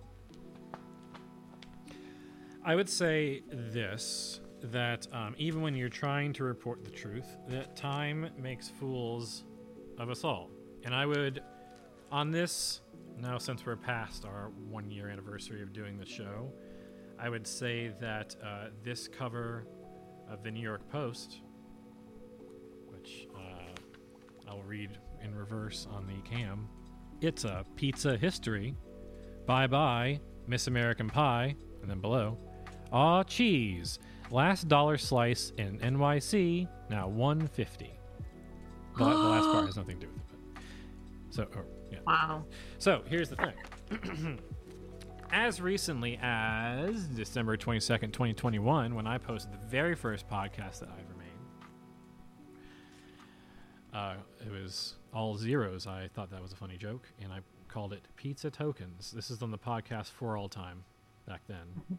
I made it a story to talk about the history of the $1 pizza thing. So now it is truly history. What I said is now truly gone. It was the active scene, what was left, and they were talking about there's only a few left. Oh. So let's see if we can even find it. I haven't really listened to this. I just thought it'd be fun. Let's see if Wow. I can figure this out. I should be able to figure this out. I saw a thread on Twitter recently that was like lamenting the loss of Shakey's Pizza, which is true, because like where else were you gonna get like a tater slice and hot wings, chicken wings bar with salad as well as your pizza? I want a hot wings bar. No, Ugh. no, I don't. No, I do. Well, What if I said I wanted? We don't have Sizzlers out here in New Mexico. It's fucked up, man. No, there's no Sizzler. I want a Sizzler. Does Ponderosa still exist? I need something like Sizzler. What are the restaurants still like Sizzler? It used to be Soup Plantation, Sweet Tomatoes, but that's gone now. They failed in the pandemic. They definitely. Oh, you know what? There's in town. There's a local chain called. There's one next to the Planet Fitness. No, that one's gone too. No, the first cafeterias. No, those are. What about? They're gone. Really? Yeah, the no. One that Same was next in the same place as Jumbo, all the way at the end. That place. It's basically a soup plantation, but like off, brand. No, the Dion's. The Dion's? Oh, no, the Wex. I think you're thinking of the Wex. It has the same like soup bowls, and they have the little pizza and stuff. Is that all gone? Okay. No, I think I think Wex, you're maybe. thinking Dion's. Okay. Dion's or Wex, whatever. I think Dion's is still there. Wex is gone. Doesn't matter. That doesn't matter. Those places aren't there anymore. Well. Like those, like a buffet of chicken wings and potato wedges. It depends on the night. Depends on the night. No, that's true. Depends on what's good, is what they would tell you. But at Shakey's, you could get it all the time, which is the point. You could, I would take, when I was like a high school teacher and I was like a coach, it was like one of the places we would take, like the debate team or like the running team or like, the baseball team. Like it was always like, oh, I guess we're big game afterwards. Let's go out for pizza and potato wedges and like have some Shakey's. Because that was Los Angeles, but there were still a couple. But like that was what this thread was lamenting, that there's just fewer and fewer and fewer all the time. And will we ever really be able to save our Shakey's? SOS. Here we have our Shakey's. Here we have save our Shakey's. Here we have Primo Pizza and Wings, and we also have it's like a local chain, but it's on TV and radio all the time. Always has been. And El Primo, yeah, El Primo Pizza and Wings, and then there's the other one that's the CC's, but that's just a regional thing. But there's another one that's like the same kind of. It's killing me that I can't get it. But we have also Hungry Howie's down here, which is basically the same, I think, kind of level of pizza in that world. God, pizza. Fuck, that shit was so good. The place you go with your soccer team. Yeah, no, really. Like, because it's like all you can eat pizza for like high school kids, and it's like $1, like, but not anymore. Now it's $1.50. Yeah, that's pretty much it. That's basically it. I mean, I could play this clip. Let's see if I can even find it. Let's see. Oh, wow. I thought that was funny. Close locations, in part because some can no longer pay their rent. Hence, he said, Wow. Abdul is for just My about voice the has changed city, a lot in from 18 construction months. That's workers, students to late-night partiers. But the pandemic has thrown its business model, which relies on heavy foot traffic in office districts and tourist hubs, into an existential crisis. With inflation rising at its fastest pace in a generation, prices for just about I don't everything, like this, from pizza boxes, searing, macaroni, this flour, and oil, prognosticating that's occurring at the moment. It's killing me. Can't do it. So here's the thing. I'm going to read this instead. New rules force tie in Red Sox Braves. Major League Baseball's new pitch clock rules are already leaning into controversial moments. This is actually a very tiny little story. It's like 3-4 paragraphs about the game that I went to, where the and I found this right as I was going to throw it out, about how the new pitch clock ended in a tie game, the first incident of that ever occurring. Anyway, it was crazy. It recapped it, and then they actually talked about the game before that was the actual first one, which is pretty funny too. Let's see. Did you watch the last episode of MILFs? By the way, I started thinking watched it about oh my gosh. Yeah. I don't really know what's going on with that show. In terms of, well, I'm not like, is it done? Is it done now? Because I feel like it was, if it's done now, then it feels very anticlimactic. Yes. Here's what I think. I think they got to a certain point in production, And they said that if we're going to do more of this, we have to completely redo it from the beginning. I think they're going to get guys who are 25 and up or something like that, or older. I don't know, something. There's a lot of changes they're going to have to make if they want to make another season. They can do it. I don't know. It really did feel like they had a different show planned with a few more episodes, and then they like aborted it and took like Plan B. And because I thought that by bringing up the I thought that like by bringing in the families, right, like I thought that was like by itself gonna cause more attention. But I think like coming out of the like Love Island, like one of the things that I really liked about Love Island was that they tried to make it unpredictable. Yes, right, so always. Like they would do an elimination and everyone would think like, oh, we're getting new people tomorrow. But then they'd be like, nope, actually 2 new people are showing up immediately. And you're not going to get a moment to think or whatever. Or I don't know, like they would be like, we're going to introduce just 2 girls, or we're going to have the single guy go on a date with all of these person's exes. You know, like they would do all of this creative shit. So I kind of felt like, yeah, they were gonna go that direction with the MILFs, and then it just like, yeah, literally aborted, which feels very unsatisfying. Yeah, I mean, that's really, there's nothing else really even to say about it except for the fact that they basically just like stopped the show like right in the middle. Or I wonder if like something happened. I mean, I thought about that too. That was my initial thought. But I feel like we would have heard some shit on like TMZ, right? Like we would have heard some shit about it. But maybe we wouldn't have. Like maybe it's like some real like, I don't know, they... Well, let's remember this. Harrison left in a very kind of interesting circumstance on his own, kind of without anything, and then the show ended. And well, immediately following Harrison leaving, his mom was basically like kicked off. And then the show ended. So, I mean, they wrapped it up as quickly as they possibly could. They shoved in every little, like, thing. They really tried to use... See, in the beginning of the show, they weren't even really using, like, the Love Island-style text to run the show. But towards the middle and the end, it was, like, everything they were doing was, like, here's, like, a text, and now you're doing, like, this thing.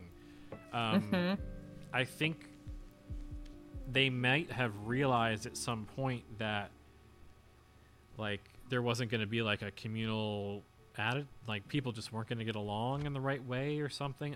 I don't know. Did they? Because like not enough people really found like a connection, I think, right? Which is like, I feel like part of what I have also found really interesting about Love Island, which is like, because even if they decided to stay single, they were forced to pair up. It created like an us against the world mentality for the competition. And I never really kind of understood exactly what was at stake in the manor, right? Like Love Island always dangled this idea that, oh, you're going to get this like cash prize at the end somehow. Or you're at least going to get a chance at this cash prize, right? So there was at least something always there. But like the MILFs didn't have that exactly. So then their only motivation then was finding actual true love. That doesn't make good television. Yeah, because it's like, much like they say on Love Island. I don't know if they said it for you yet, but they will repeat. It's called Love Island. It's not called Friend Island. And you know, and you can see that when friend couples occur, you know, in ways to keep people on the show for another few days while maybe they figure something out, or you know, just have some time to get things going again, maybe. The show always figures out a way to like get that couple knocked off real quick. It just seems to always happen. The producers seem to have figured out how to like deal with that, maybe. Not always, but most of the time. I don't know. It's like, I don't know. I think maybe there were also some like kind of like heavy enough moments throughout the show. Like I honestly don't know how So Young and her son could. I know that like for the cameras they're like, we healed the fact that she slept with her son's best friend or whatever. I don't know, man. That's like some shit that's gotta have like 4 or 5 like Reddit updates. You know, like I feel like there's more to those stories. I feel like there's something about it that's so much more psychologically fraught that like Love Island just can't be, because it's like Love Island is supposed to be a bunch of horny singles, even if they start taking it all very seriously. Right, and that's what keeps it fun. And that's what, you know, the when they get into a mood or something, they throw a challenge at them and everyone gets silly again, and then everyone's back to normal. Mm-hmm. That's how they keep it going. But other shows that have tried to kind of get close to that formula, I mean, and the producers cannot claim that they weren't trying to do Love Island when they're sending people texts and have them go, got a text. Right. Like that, in a villa. I'm in the villa. The villa. Like that's that. Like they're doing that. So if they're trying to force that, if they want that at all, they need to set some things up differently. Either the cast differently or something. I don't know. They can figure it out. They run the show, but I think that probably an older, since we're still setting this up as males, older male cast members and I don't know, the female cast members were fine. Really, just need, I don't know. You need people who can like understand reality television. I don't know. It's like what are the youngest people they put on Survivor? 21? Or like 20. Yeah, I feel like it has to be at least 25 even, because I think it's also just like something about like the poise or like the common sense to just be on TV. Yeah, just how to behave and stuff. Something about like also something about like industry people, right? Because like I feel like that was something that Love Island was kind of unapologetic about, which is that some of them were like, yeah, for every person who was like, I'm a banker at this like really nice fucking firm or whatever. Then you also had the like, no, I'm just an Instagram influencer. I'm totally just a model. I'm totally just a dancer. Like that, like, so there's like some kind of a showbiz training. So they too are kind of aware of where the camera is, you know? I don't know if the MILFs had that, and I don't know if the Sons really did too. I think that would have taken away some of the authenticity, right? Like, I don't think that those other conversations of like So Young and her son actually would have happened. Yeah. So the weird panty matching competition, like that was weird. Let's just be kind of honest with ourselves. Oh, like there was a lot of that. It was the massage competition even, or whatever. And maybe that was what they were realizing, that there was no way they could keep this going without like somehow getting a little bit more like crazier and crazier, right? Like, I don't know. I do think there could have been different ways to like make the show more interesting, bring in older exes. I don't even think they needed to be exes, right? It could have just been like a bunch of James Bond looking motherfuckers coming in and being like, no, we're the same age as these ladies, and we're going to show them that actually men know how to treat a woman right, and they need to tell the boys to step aside or something. Like, even that would have been really interesting television, you know? So I don't know. I feel like there must have been something else behind the scenes, because I feel like from a writer's standpoint, I feel like I could come up, let alone the Chat GPT could come up with. I feel like we could have come up with like 10 scenarios to turn the show around. So I don't think it was just a writer's thing. No way. But you know, yeah, like Josiah Bartlett would come in and charm the daylights out of all of the MILFs. They would fight over a dude like that. Legit, right? You wouldn't even need 5 of them. You'd need like 1 of them, 2 of them.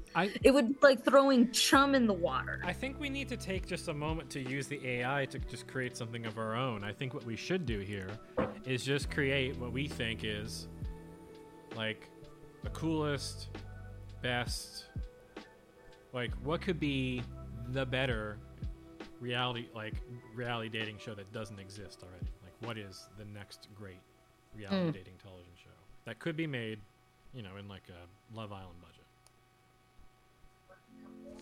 Okay. I'm gonna say that it should be more of a biodome type of experiment. Yes. But with a very large group.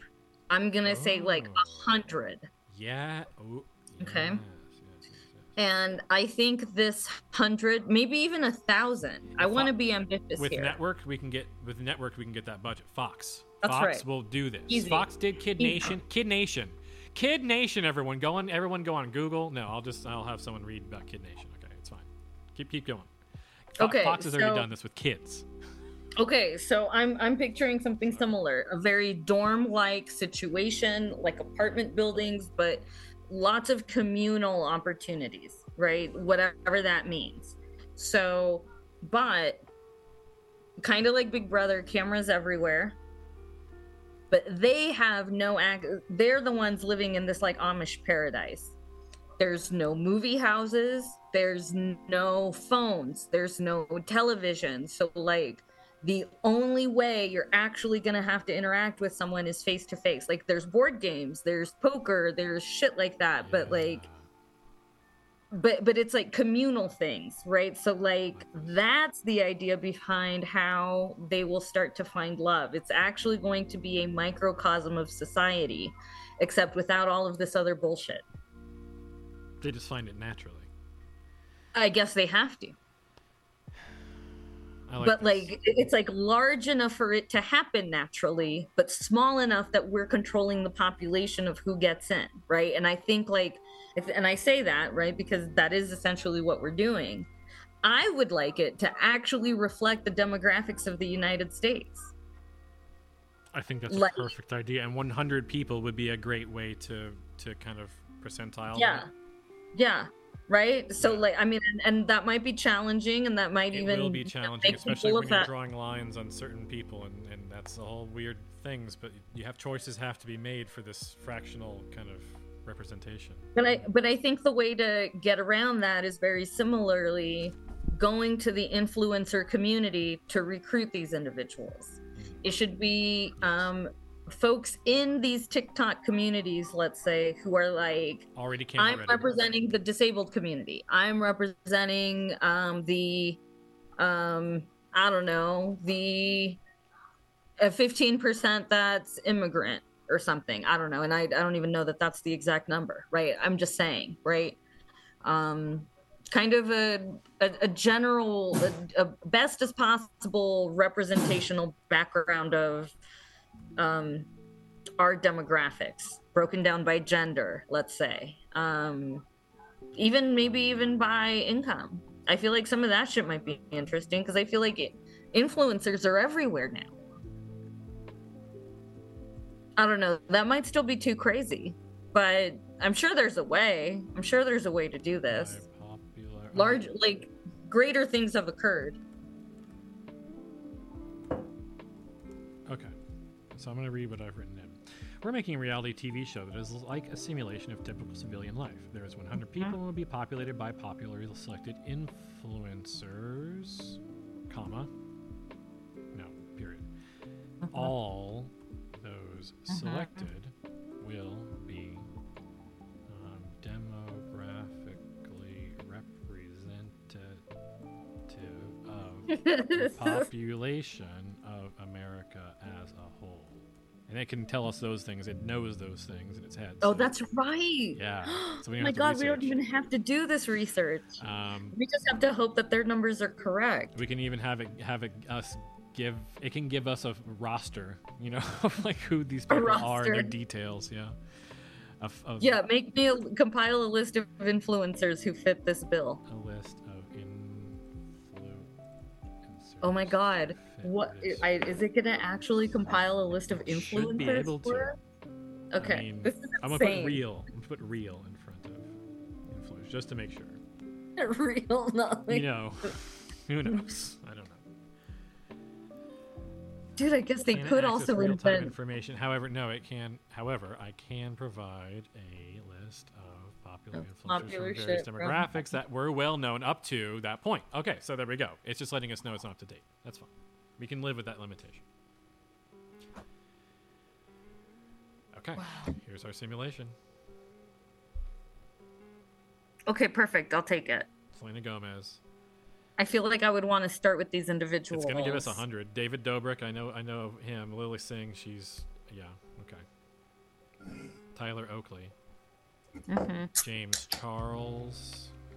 Oh yeah. Zach King, filmmaker, illusionist, YouTube personality. Nabella Noor, body positivity activist, beauty and lifestyle influencer. See, it gets our vibe we're putting out there on this. Uh-huh. Jackie Aina. It's interpreted certain things here. Mm-hmm. Nikita Dragon, transgender beauty influencer and entrepreneur. Exactly. Here we go. Patricia Bright, fashion and beauty influencer. Bretman Rock. No, this is literally. Wait. Are these real people? Yeah, I think these are all real people. Oh yeah, because one Just of them is remember that they, anyway. these folks are all gonna have brand names at this point, right? Like, I mean, one of them's the Try so Guys. interesting. Yeah, the one that got kicked out.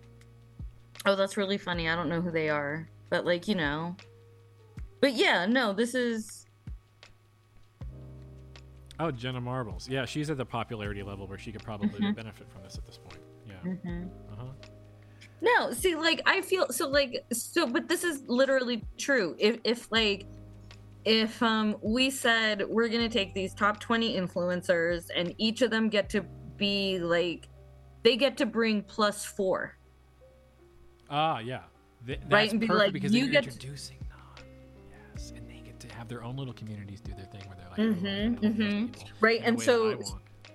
That's right. So you take the top 20 influencers, you give them a +4 invitation. You bring whoever you want in your entourage, but it's got to be single, ready to mingle, right? Like, that's the concept. And then, so us as producers, let's say, could only take responsibility for selecting those 20 people, but that's easy. We would use things like metrics, reach. We would use things like number of followers across accounts and impressions and all of that bullshit that doesn't mean anything. But we could use that as a way of saying, these are the 20 we're going to pick. And now y'all have the responsibility of actually picking 4 people or whatever, right? And now let's go to the villa. Let's go to this fucking villa. And we're going to learn things. It'll be like Firefest, but actually real. And without any of this other bullshit is the point. So you're also challenging the influencers to stay the fuck off social media. It's part of the thing. And they show up for free because that's what they do. I mean, you have to feed them. Here's the deal. They get to create content the entire time. They just can't post it. They can create whatever content they want, and then at the end, they can release whatever the fuck they want. So it's like a hype house, but for dating. It's like 100 people. So it's more like a compound. It has to be like a compound of some sort. Let's say they all have... Or like an apartment building before people move into it, or something. Yeah. Or a dorm, like a dorm. Yeah, that like it'll fit 100 people easily, like a large apartment building type of a thing. Perfect.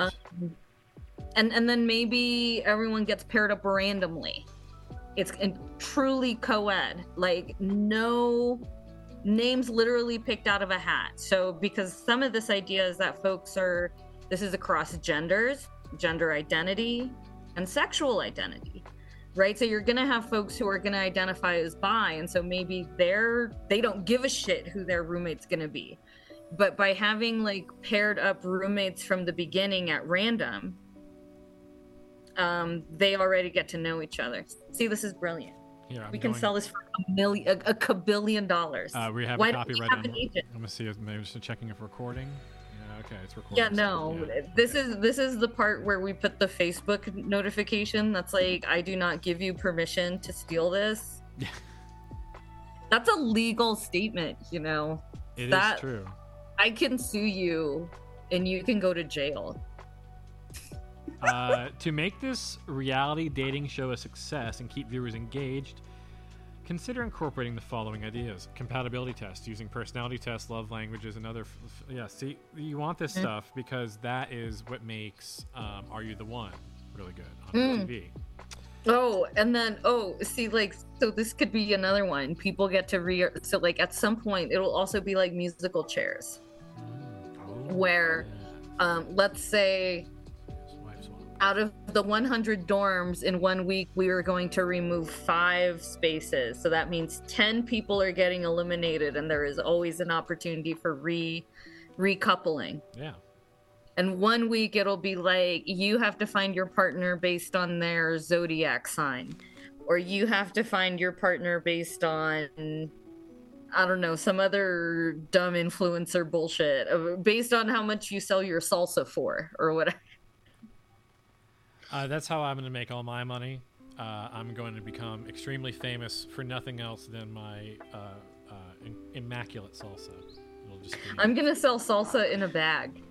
I'm going to have the audacity to offer salsa for sale. Not in a bottle. Bag only. I saw that. What was it, $85 hot sauce or something like that? Oh my god, I'll stop. I'll say regrettable things. I'll stop. I couldn't take it anymore, and I blocked him. People got mad about crackers. Oh my god. So GPT took a very long time to say something that was kind of off, not exactly. Yeah, it did. To say. But let me ask it something here. With all this in mind, how should we approach selling this concept to a network?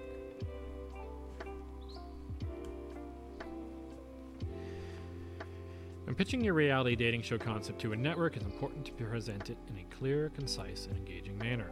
Here are some steps to help you effectively pitch your show to a network.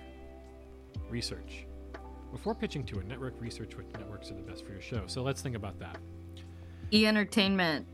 We love you. They gotta have some cash though, and E's running low in the cash department in terms of. I mean, TLC continues to be one of my personal favorites. They go for a real like. I would love to be a member of the Discovery family and the Discovery Plus family. Actually, that's it. See, that Discovery. You could put this on Discovery because of its broad appeal, and it could be really about. Yeah. But how long is also the term of the show? How long are we looking at? Like a 3-month term here? No, nothing too long. You see, none of those influencers are going to be able to take it that long, right? Like it just, we know that they'll go through like tech withdrawals, but I do think we could argue that it should be like a 3 or 4 week vacation, right? Because that's part of what it is, right? Like, no, this is like an exclusive project, but you will be whisked to like the Love Island villa. Like that is basically where we're intending to host this, right? So I think there's like something, and I think there's a way to really do like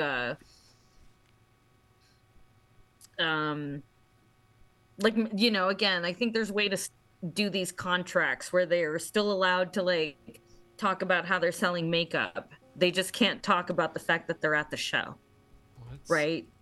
Even if all of that shit's going on, you know. I think that's for the lawyers to figure out. But I'm not too worried about that. The only thing they have to not share is their process of dating on the show. That's what they're not allowed to talk about. Anything that's like for the show, like, and maybe that's what we do is like okay, everyone can go into town right now for like an hour, and you still can't talk about the show, but you can be like having a coffee. Yeah, that's right, and they'll all be like working on a because obviously they need to keep their presence. And having the mysterious nature of while it's being filmed is also going to build. They're going to be like, what is this? Why are there all these influencers and there are people around them? I can't talk about it, but like, here's a post of like The View. Like they could do that, right? Like even that would be tantalizing to a follower, right? So I again, I think the lawyers and the marketing can figure that out, but no, we're going to make millions. We will. We could. And then at some point we get at some point we get all the influencer MILFs involved. Exactly, and there's plenty of all the moms. We find influencers who also have influencer parents, and then once the influencer children go into the villa, we approach the influencer parents and go, okay, you're influencers, so you know the influencer lifestyle. But now you have an opportunity to go date young influencers.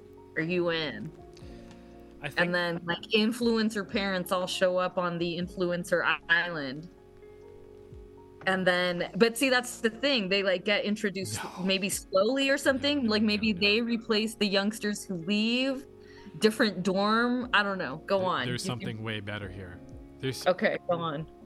We're thinking all this manpower, all this attention, all this drama, right? But what if the twist is there's a main character and everyone else is playing along to the Truman Show style main character and trying to have them have a magical special journey through reality television dating, and they have no idea that they're getting like the Cinderella story, but it's going to have its ups and downs, and we're going to watch the tragedy, and all the other influencers and people in there know, except for like our main character. I don't know. That sounds dangerous. Yeah, right. Actually, no, that could cause problems. No, it sounds. Yeah, no, I mean. Well, we've seen the Truman Show. But that I do think well. no, I mean, I'm telling you, right? But I do think there's ways to do, because I feel like that's what happened on the MILF show. There were revelations that came out, but like you have to like force a prior relationship somehow, right? So like, maybe it's like for maybe there's like an influencer villain.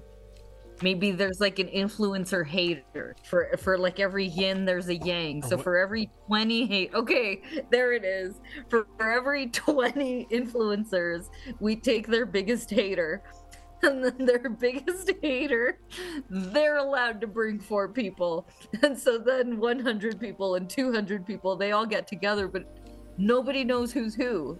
Maybe that's the premise from the beginning. Is that there's influencers and they're haters, and all of them get together because they're all influencer dipshits anyway. Even all of the like, they're just driving engagement clicks, you know. So like, but they're all selling the same makeup brands. So like, if they don't know who's who and who's a stan of who, then they'll just be like, "Oh my god, I love your eyebrows." They can. The scoring is up on a big board they can all see, and they are competing for seconds of screen time in post. Oh, no, points. of course. No, of course, it's so brilliant. Oh my God, here's the other one. Are you ready? Mm-hmm. There's a leaderboard. See, the thing is that it's not that, so they're not allowed to post. And the reason they're not allowed to post because they are in a Big Brother scenario. We are literally watching them all the time. Their feeds have become our feeds. That's the contract. We will post for them, but their feeds are our feeds. And that's really juicy. But they don't get to control. Like, it'll be like the producers just showing a clip or something. Like, again, the lawyers can figure that out. But the idea is that their presence is exclusively here. And we, the audience, get to rank these people in real time. Leaderboards in real time, like it's fucking sports betting. Yes. And because it's like sports betting, we'll be able to pull from that demographic. John Taffer is so proud of us right now. Pull down all that cash. When people bet on who will be the #1 influencer celebrity. This will be like Who Shot Mr. Burns. And you do 3-4 seasons of this, and then you get like Michael Strahan level celebrities in there. Seriously, that's all it takes. Michael Strahan level celebrities. He like goes anywhere from between an A to a C depending on the day, and that's all you need. Okay, and so then here's the true end game. By season 5, we're attracting celebs: Peter Thiel, Jeff Bezos, Elon Musk. And then, I'm sorry, my producer is telling me that I should stop talking at this moment. But the idea is that we get all of those people on a singular island in a singular location all at once. And then we film the crazy antics that they get up to on this island. That'll be the final season of the That's show. right. That's correct. For reasons that we will all figure out in the future. Because we could never top that. No. And I'm making Where do we sure go that from an there? AI is figuring out the rest, filling in all the holes for us right now. Everyone at home. Yeah, no, get your everything from computers there out. is downhill, and we just, we're going to go out like Seinfeld, not like The Simpsons. Something like that sounds right. Well, absolutely. In this scenario, you can add a competitive twist to reality dating show by adding the influencer's biggest haters and allowing them to invite others, creating a dynamic and engaging environment. Here's some ideas to incorporate the aspect in the show.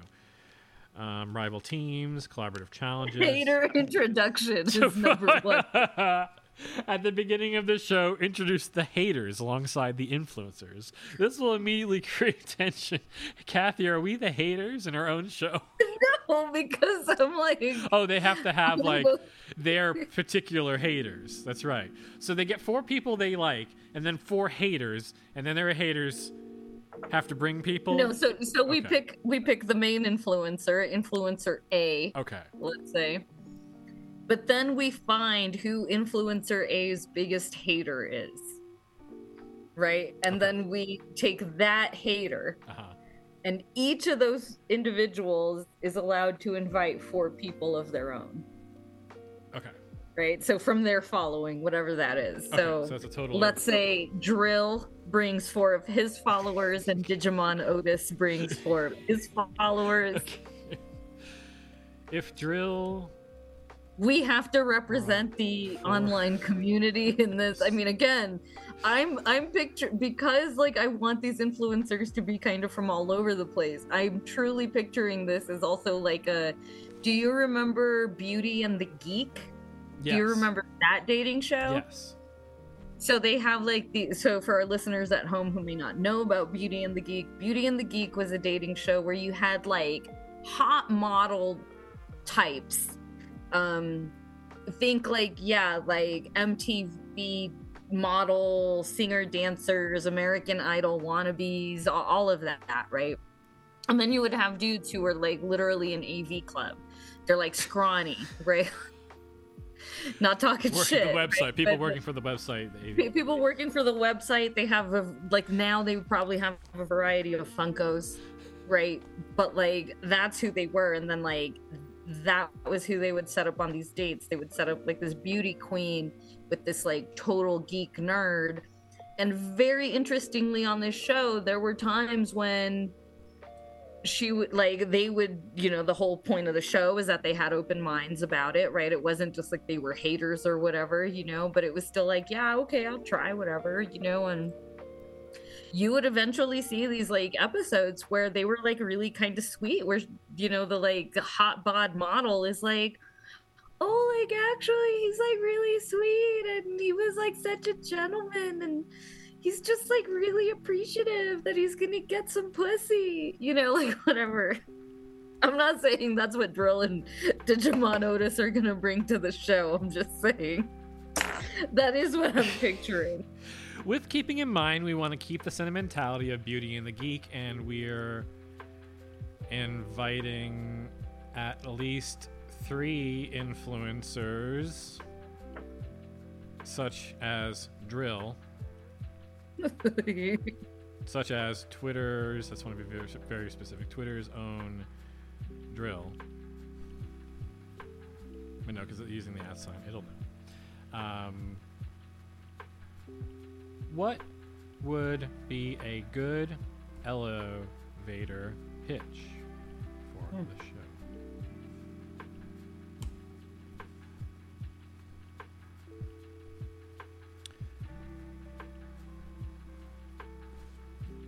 It came up with a name.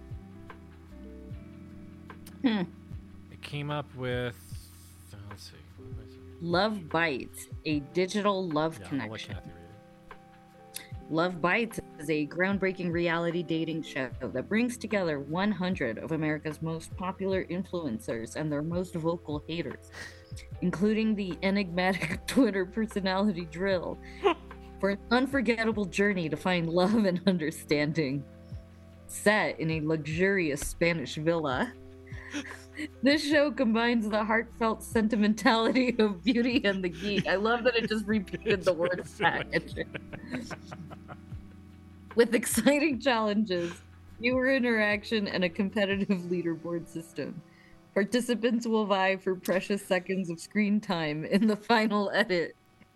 while working through their differences, forming unexpected connections, and ultimately realizing that love can be found in the most surprising places. Sure can. Get ready for a digital love connection like no other. Okay, I just want to ask you one thing.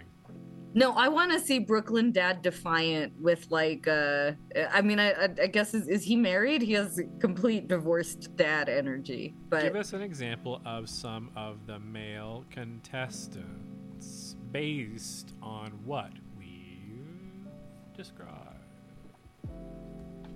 Sorry, my fingernails are too long. Here are some examples of potential male contestants for Love Bites based on the show concept and influencers mentioned earlier.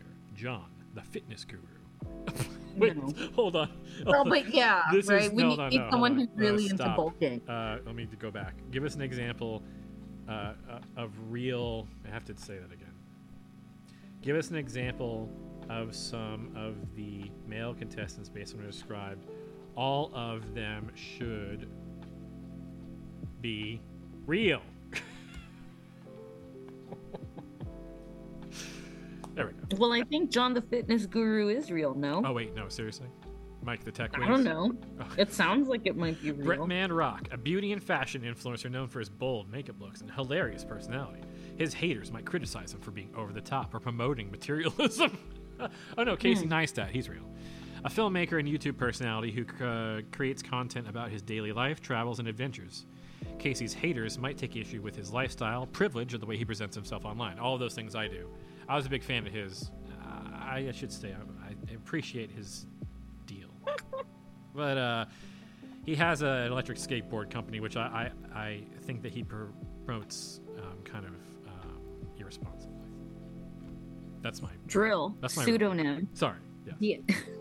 Number 3, Drill, pseudonym. The enigmatic Twitter personality known for his bizarre and often satirical tweets. As an anonymous figure, it would be interesting to see how Drill and his haters would interact in a reality setting, potentially exploring the person behind the persona. Oh, wow. Cutting deep there. Todrick Hall, Peter McKinnon. I don't know these guys, but let me ask you this. Tell me everything you know about Drill. Drill is an anonymous Twitter user and internet personality who became famous for his bizarre, satirical, and often surreal tweets. His Twitter account. Dr. Ill. Drill. It took a little second for it to think about that. It was created in September 2008. Drill's tweets often touch on various aspects of internet culture, politics, and everyday life. Yeah, delivered in a unique and absurd style that has resonated with a large audience. While the true identity of Drill remains a mystery unless you work at the Cartoon Network, his influence on internet culture and humor is significant. Drill's tweets have inspired numerous memes, and his distinctive writing style has been mimicked and parodied by many. In fact, Drill has been considered Wow, it knows a lot. It's right. It's on its 3rd paragraph. of weird Twitter, a loose subculture and platform. Oh God, Kathy knows about us. A loose subculture on the platform characterized by absurdist humor, unconventional writing styles, and satirical takes on various topics. In November 4th paragraph. 2017, Drill published a book called Drill Official Mr. 10 Years Anniversary Collection, which features, I should say, I'm Mr. 15 years now. I just hit my 15th anniversary. No one gave me a book. Jesus. But Wow. which features a curated selection of his tweets from the past decade. Despite his online fame, Drill has managed to maintain his anonymity, and his real identity remains unknown to the public. Paragraph. Okay. The 5th. Jesus. Well, given his mysterious persona and unique sense of humor, Drill could also be an intriguing element to reality dating show like Love Bites, especially when it comes to interactions. Okay, how about this? I think we should find an agent. We should pitch this for realsies. I think we should. No, I think we can monetize this. I know we always talk about how I need a job, Kathy. I need a real Right. life and a real job, and I can have like a place I go to, and then we work on this thing, and then I have like my dog with me, and I'm somewhere else other than where I am right now, and that's key. I can live wherever. I just need to be somewhere other than physically sitting like in front of this laptop. That's all. Well, but hey, I know we can get there. I have an absolute faith in us that one day I someone don't know will how take to one write of our jokes pitches, seriously. but I'm happy to. I do this for the love of the game. I would do anything to I see agree. Hater Island. Hater Island. Well, yeah, okay. Give us 10 names and help us pick the best ones for the show. Here are 10 names of real life. No. No, but see, this is what I mean. Like, I want some of our cast as haters to also be like that one cashier at the grocery store, or like not influencers. I'm trying to take 10 I'll names work for the show. on that. Okay, Brian. Well, I have big news. Yes. It's been snowing here, but it's a beautiful day. Oh. That's good. So I think it you is. enjoy it. No, I think so. So I want to come up with what's a good song that might be like, maybe not the actual theme of Hater Island, but is the like embodiment of what we're trying to accomplish here. And I'm kind of thinking it should be that one song that goes like, everybody dance now, bump, bump, bump, bump, bump. Because like what I'm really thinking though is that like I want this not to be like, I don't want to emphasis, like I don't really want the emphasis to be on the haters. I want this to be like a coming together of the haters and the influencers. Like that by coming out from behind the screen, they're actually real people, right? So like I want it to have like a party vibe for Hater Island. Because like maybe like the real haters are the friends we made along the way. I'm thinking right now, like, what can it be? Oh. Why can't we be friends? Why can't we be friends? That'll be it. I'm going to go ahead and click it right now. Luckily, I have these abilities. And we're not going to play the Smash Mouth version, although we could. No. We're going to play this one, the one you know. Kathy, it's been a wonderful time. I'm glad that we came to the same conclusion. Delightful Friday. I'm glad that we came to the same conclusion about that show that was called MILF Manor, and I kept calling MILF Island, but I can't imagine that they'll make another season of it unless they make some big changes to it. Mm-hmm. I would also say, though, that there is a show that they had put a little bumper on there in the back that they want us to watch. They want us to keep watching that time slot. Seeking Brother... What was it? Seeking Brother Husband. Seeking Brother Husband. Set you DVR. This is like a sister wife. Yes. But a brother husband. I am really interested in that. That seems interesting to me. I can't wait for the like also the like really weird like Oakland polycule reality show. Oh, we can make that one too. Yeah, no, that one's on the way, I'm sure. That one's in the pipe. Yeah, I'm surprised that one's not already like real. Honestly, I'm surprised that one doesn't already exist. It sounds like something that would already be like out 2 years ago, maybe. Oh anyway. Yeah, it would be something like I would make a pun on the name Burning Man. It feels like something they would come up with in the TLC, like coming up with new reality show ideas. Yeah. I'm gonna click this. Oh, we do a reality show podcast, and you're supposed to tell your friends about it. Hey, this one was only 2 hours, and that's a normal, listenable amount of length podcast. Also, make sure that we have more time for next episode. I actually ran up against like a time barrier once. Crazy. Wild. I almost had to pay $2 extra for that month, but I guess it's not that big of a deal.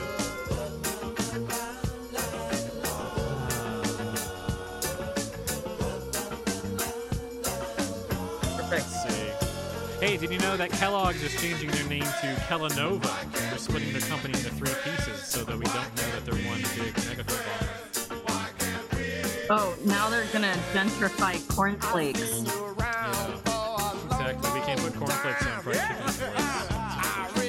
anymore. Here's a run on Silicon Valley Bank swag. Everyone's buying that stuff on eBay. There's a mug that was for $50.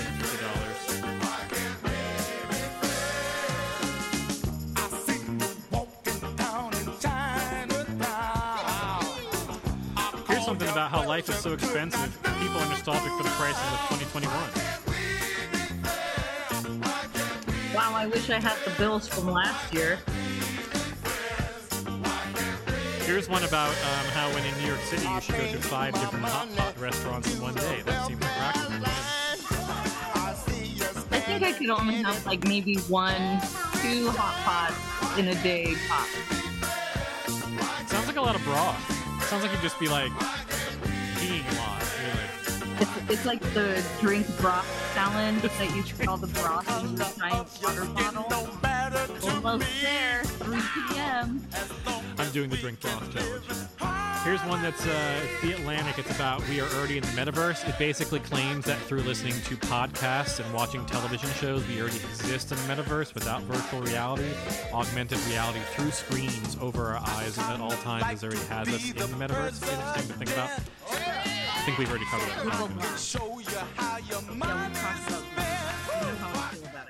Podcasts or virtual reality. Slice of life. Coming at you in real time. You may not know this right now, Yes. but Brian and I are both flying through space like we're in Tron. It's true. That's true. We're coming to you from the future. Oh, by the way, Bob Odenkirk has a new show coming out. Lucky Hank. It's going to be on AMC. He's already been making it for a little while. Sounds like it's going to stick around. It's supposed to be based on it's an adaptation of a novel called Straight Man. However, it is mostly a character adaptation, which will take his character in new directions. It's not like a big thing. It's sort of just about family. But we'll see. Well, then I would like to take this opportunity at the end of our show to thank Bob Odenkirk, Martin Sheen, the Mills, and the band War for reminding us of the greatest life lesson. Why can't we be friends? Yes. Why can't we be friends? Why can't we be friends? That's true. Brian, it's a beautiful Friday. It is a beautiful Friday, and I encourage you to go enjoy it. Let's go fuck around. Meanwhile, let's go recruit Peter Thiel and Elon Musk for our show. I'm just going to go ahead and click this thing first. Oh, I should remind everyone, by the way, that Biodome 1 or 2 or whatever the one that, the one from before, that was Title, run by... The Final Stand. Hold on. Scene. Josiah Pauly Bartlett Shore movie? the real one that they had. Oh, the real one, not the Pauly Shore movie. That was run by none other than the guy who ran Trump's campaign originally. The guy with the crazy skin and stuff. Looks weird, gets fired from everything after about working there for 2 months. Steve Bannon. He ran the original Biodome. Really? Yeah, isn't that crazy? Bannon was the Biodome guy? It was his project. He ran the budget low, and that's kind of why it went sideways, because they didn't get the right science right about the oxygen generation and stuff. Yeah. It was his fault. Wow. Yeah. There's a whole documentary about it. Really. I'm looking for 80 minutes long. I'm sure you can download it. But here we go. I'm going to go ahead and play us out. The voice of President Josiah Bartlett. And Kathy, you can leave at any time. Title, The Final Stand. Scene, the Oval Office, 2077. President Josiah Bartlett, now aged and visibly frail, stands before a camera broadcasting to the entire nation. The room is dimly lit, with the sound of distant chaos outside the White House. The nation is under attack from an alien invasion, and President Bartlett is about to address the citizens in his final stand. President Josiah Bartlett, Martin Sheen. My fellow Americans, as I stand before you today, in my 8th term as your president, our world faces an unprecedented threat.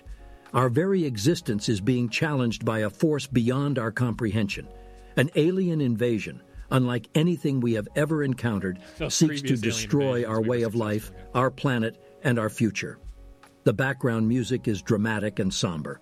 President Bartlett, in the face of such adversity, it is only natural to feel fear, to question our ability to withstand this assault on our civilization. But I stand before you, not as a symbol of despair, but as a testament to the indomitable spirit of humanity. The music transitions to a more hopeful tone. President Bartlett, throughout our history, we have faced countless challenges, both from within and beyond our borders. Yet we have always emerged stronger, more united, and more resilient. It is this strength, this unity, that has defined our nation and propelled us to greatness.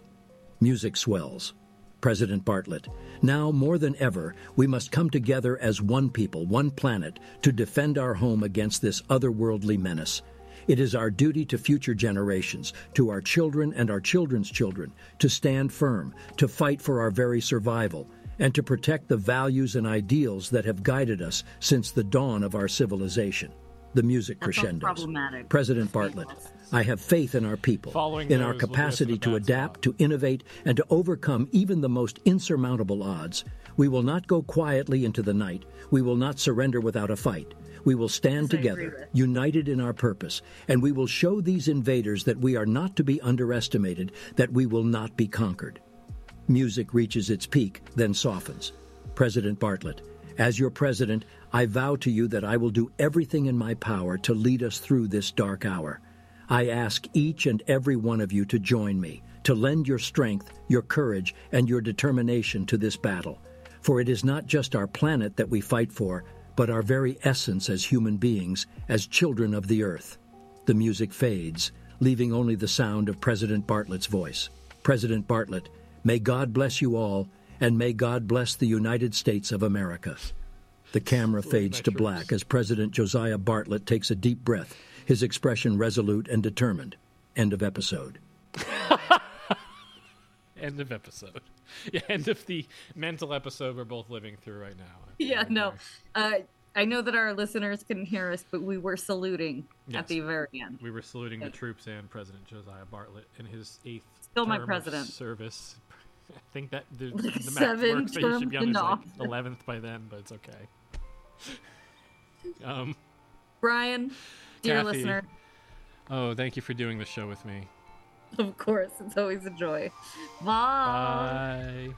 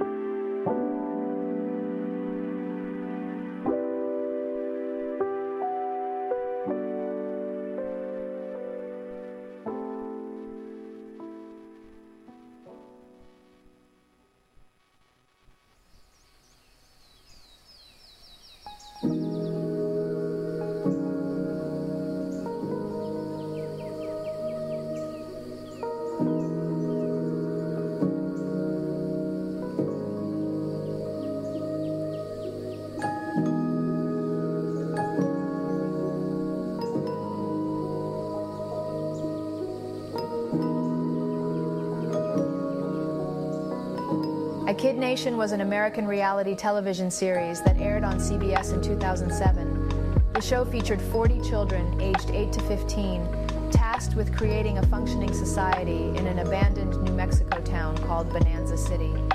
The children were divided into 4 districts, each led by a council of older kids. They had to work together to establish a functioning community, including cooking, cleaning, and running businesses. Over the course of the 40-day experiment, the children faced various challenges to earn rewards for their community. At the time of its release, Kid Nation faced considerable controversy. Critics and viewers alike questioned the ethics of putting young children in such an environment without direct adult supervision. There were concerns over child labor laws and the potential psychological impact on the participants. Despite these controversies, the show had a dedicated fan base that appreciated its unique concept and the genuine interactions between the children. Utopia, on the other hand, was a reality television show that aired on Fox in 2014. The premise of the show involved 15 participants, known as pioneers, attempting to create a perfect society from scratch in a remote location in Southern California. The participants were given limited resources and had to work together to establish laws, social norms, and means of sustaining their community. The show was intended to run for a full year, with participants being voted out and replaced periodically. Utopia faced its own set of challenges and criticisms. Although it did not have the same ethical concerns as Kid Nation due to the adult participants, it still received backlash for its concept. Many viewers found the show's premise to be unoriginal, as it resembled other reality shows like Survivor and Big Brother. Additionally, the show struggled with low ratings and a lack of viewer engagement. Ultimately, Utopia was canceled after only 2 months on air. Comparatively, both shows attempted to explore the idea of creating a new society from scratch. Kid Nation offered a unique and controversial twist by using children as participants, while Utopia focused on adult pioneers. Although both shows faced criticism for their respective concepts, Kid Nation arguably had a more significant cultural impact due to its ethical concerns and the debate it sparked around child exploitation in reality television. Utopia's swift cancellation demonstrated that the show failed to capture the interest of viewers in the same way. Imagine this response narrated by an AI voice of Gillian Anderson performing as Dana Scully for a 4-minute audio experience.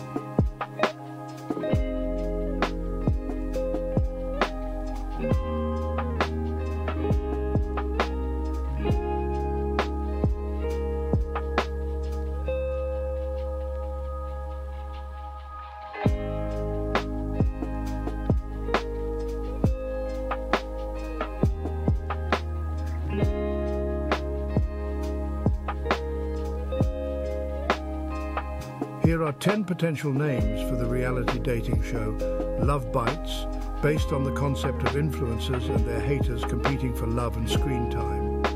Heart Meets Hater, Love Under Fire, Influencer Island, Digital Love Match, Swipe Right for Unity, Frenemies to Lovers, Love in the Limelight, Romance Revamp, Haters Heartthrob, Opposites Attract Online.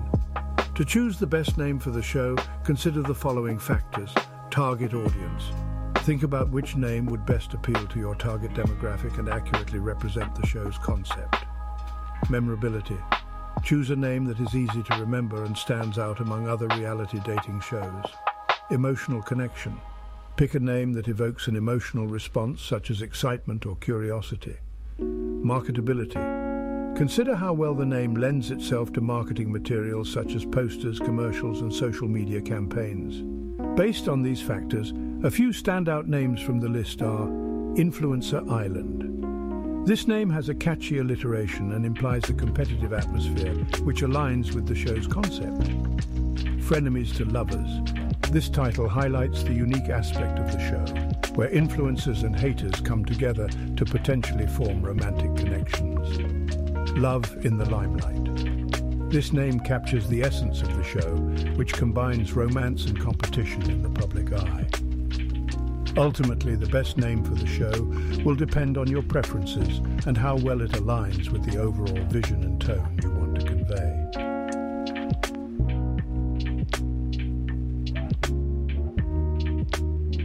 Drill is an anonymous Twitter user and internet personality who became famous for his bizarre, satirical, and often surreal tweets. His Twitter account @Drill was created in September 2008. Drill's tweets often touch on various aspects of internet culture, politics, and everyday life, delivered in a unique and absurd style that has resonated with a large audience. While the true identity of Drill remains a mystery, his influence on internet culture and humor is significant. Drill's tweets have inspired numerous memes, and his distinctive writing style has been mimicked and parodied by many. In fact, Drill has been considered one of the pioneers of Weird Twitter, a loose subculture on the platform characterized by absurdist humor, unconventional writing styles, and satirical takes on various topics.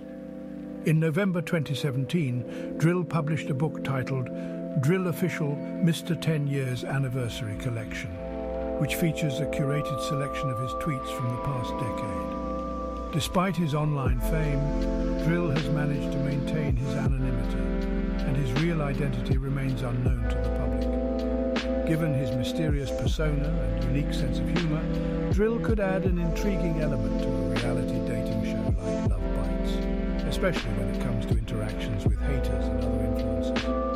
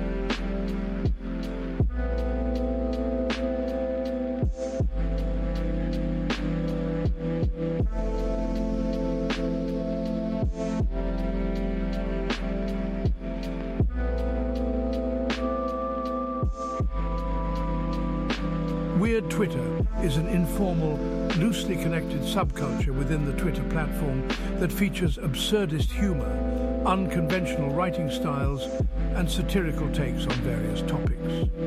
The term Weird Twitter is not an official label, but rather a descriptor used by users to identify and discuss this particular corner of the platform. Although it's hard to pin down a specific definition or criteria, Weird Twitter can be characterized by several key elements. Absurdist humor. Weird Twitter often employs nonsensical or surreal humor that pushes the boundaries of conventional comedy. Tweets might be intentionally confusing, absurd, or feature unexpected twists. Unconventional writing styles. Many Weird Twitter users adopt a unique writing style utilizing unconventional punctuation, capitalization, and grammar. These stylistic choices often contribute to the humor and distinctiveness of their tweets. Satire and social commentary. Weird Twitter frequently uses humor to comment on social issues, politics, and internet culture. The satire can range from light-hearted to biting, but it is often layered beneath a veneer of absurdity. In-jokes and meme culture. Weird Twitter users often create and share in-jokes, memes, and references that might be obscure or unintelligible to those unfamiliar with the subculture. These in-jokes can serve to create a sense of community and shared understanding among users. Anonymity and personas. Many Weird Twitter users maintain a degree of anonymity, using pseudonyms or avatars rather than their real names or images. This anonymity allows users to experiment with different personas and styles of humor without facing the same level of scrutiny they might encounter when using their real identities. Some notable figures associated with Weird Twitter include Drill, who has been mentioned earlier, as well as users like @Fart, John Hendren, @Leon, Leon Chang, and @_FloridaMan, a parody account highlighting bizarre news stories from Florida. While Weird Twitter is not a cohesive group or movement, it represents a distinct approach to humor and communication within the broader Twitter platform.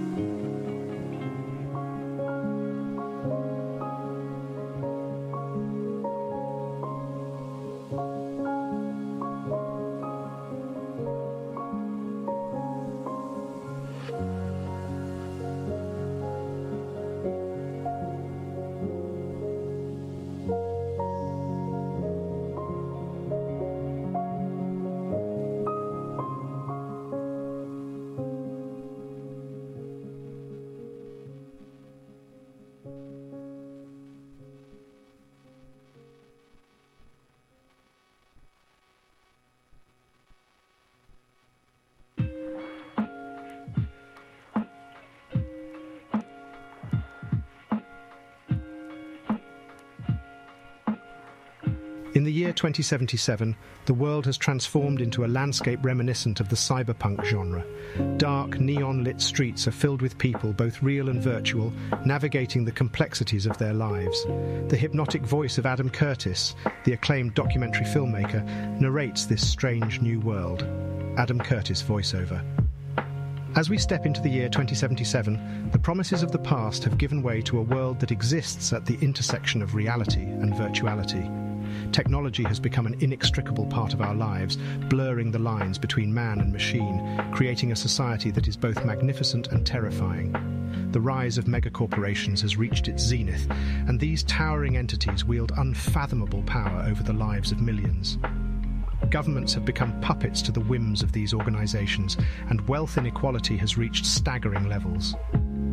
In this dystopian landscape, the struggles of the many are eclipsed by the opulence of the few. The omnipresence of technology has given birth to a new form of connectivity, a digital nervous system that envelops the globe. In this digital world, people's identities, memories, and experiences are shared, sold, and stolen, and privacy is a luxury few can afford. Inevitably, as our dependence on technology grows, so too does the risk of cybercrime. Hackers have evolved from mere nuisances to formidable agents of chaos, infiltrating systems and causing destruction on a scale once reserved for the gods. This digital battleground has become the new theatre of war, where powerful forces vie for control over the hearts, minds, and wallets of the world's population. The relentless march of technology has also brought about remarkable advancements in biotechnology and cybernetics. Prosthetic limbs and artificial organs have become commonplace, but so too has the fear of losing one's humanity. The question of what it means to be human has never been more pertinent or complex. Amidst this turmoil, the allure of the virtual world has grown. The line between the real and the virtual has eroded, and for many, the simulated realities offer solace from the harsh truths of the physical world. As the masses escape into these digital realms, they unwittingly become prisoners of their own desires. And yet, amidst the darkness and despair, there is a flicker of hope. In the shadows, a resistance forms, an alliance of individuals who refuse to succumb to the oppression of the megacorporations. They fight to reclaim their humanity and to forge a new world in the ashes of the old. The year 2077 is a testament to the resilience of the human spirit, but it is also a warning.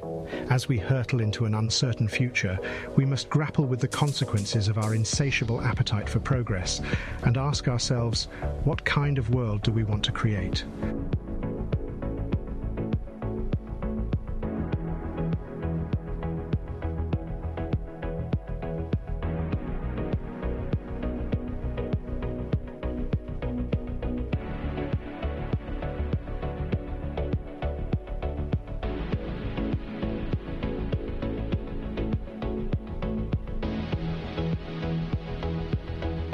In the year 2177,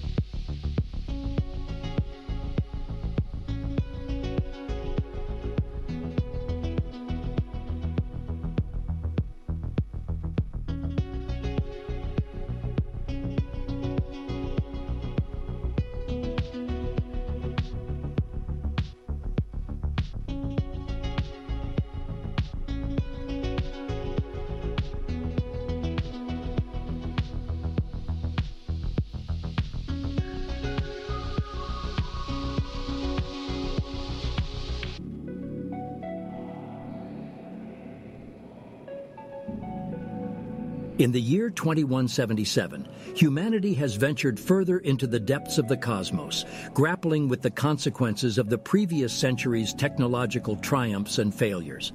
As the 22nd century unfolds, humanity stands on the precipice of a new era, shaped by the pursuit of progress and the echoes of its own past. The remnants of the cyberpunk age have given way to a society that is at once remarkable and unsettling, revealing the dual nature of our capacity for both destruction and rebirth. The megacorporations that once held sway over the earth have crumbled, their power diminished by a collective awakening. In their stead, a global network of decentralized, self-governing communities has emerged. These entities work in harmony, pooling their resources and knowledge to solve the pressing challenges of their time. Technology has continued to advance at a breakneck pace, and humanity's mastery over the atom, the gene, and the quantum has brought about a new age of wonder. Energy has become abundant and clean, and the specter of climate change has been banished to the annals of history.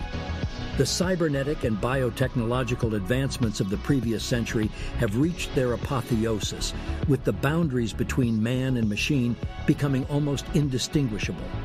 Nanotechnology and genetic engineering have granted us control over our bodies and the world around us in ways once thought impossible. Disease and aging are no longer inescapable realities, but rather challenges to be overcome. As humanity's reach extends to the stars, our understanding of the universe has grown, leading to the discovery of other life forms and the establishment of interstellar relationships. Through diplomacy and cooperation, we have forged a galactic community bound by shared curiosity and the desire for mutual understanding. Yet for all its splendor, this brave new world is not without its shadows. The same technologies that have brought us prosperity have also given rise to new and terrifying weapons, capable of laying waste to entire worlds. The struggle for resources and territory persists, as old rivalries are rekindled among the stars. The allure of virtual worlds remains strong, with countless individuals losing themselves in the expanse of digital realms. As the line between reality and simulation blurs, the question of what it means to be human grows ever more complex and poignant. As the year 2177 dawns, humanity finds itself at a crossroads. The lessons of the past serve as guideposts, reminding us of the perils of unchecked ambition and the importance of empathy and cooperation. As we continue our odyssey into the unknown, we must confront the challenges that lie ahead with wisdom and compassion, striving to build a future that is not only technologically advanced, but also morally enlightened. The choices we make today will shape the course of history for generations to come, and it is our responsibility to ensure that our legacy is one of hope, unity, and progress.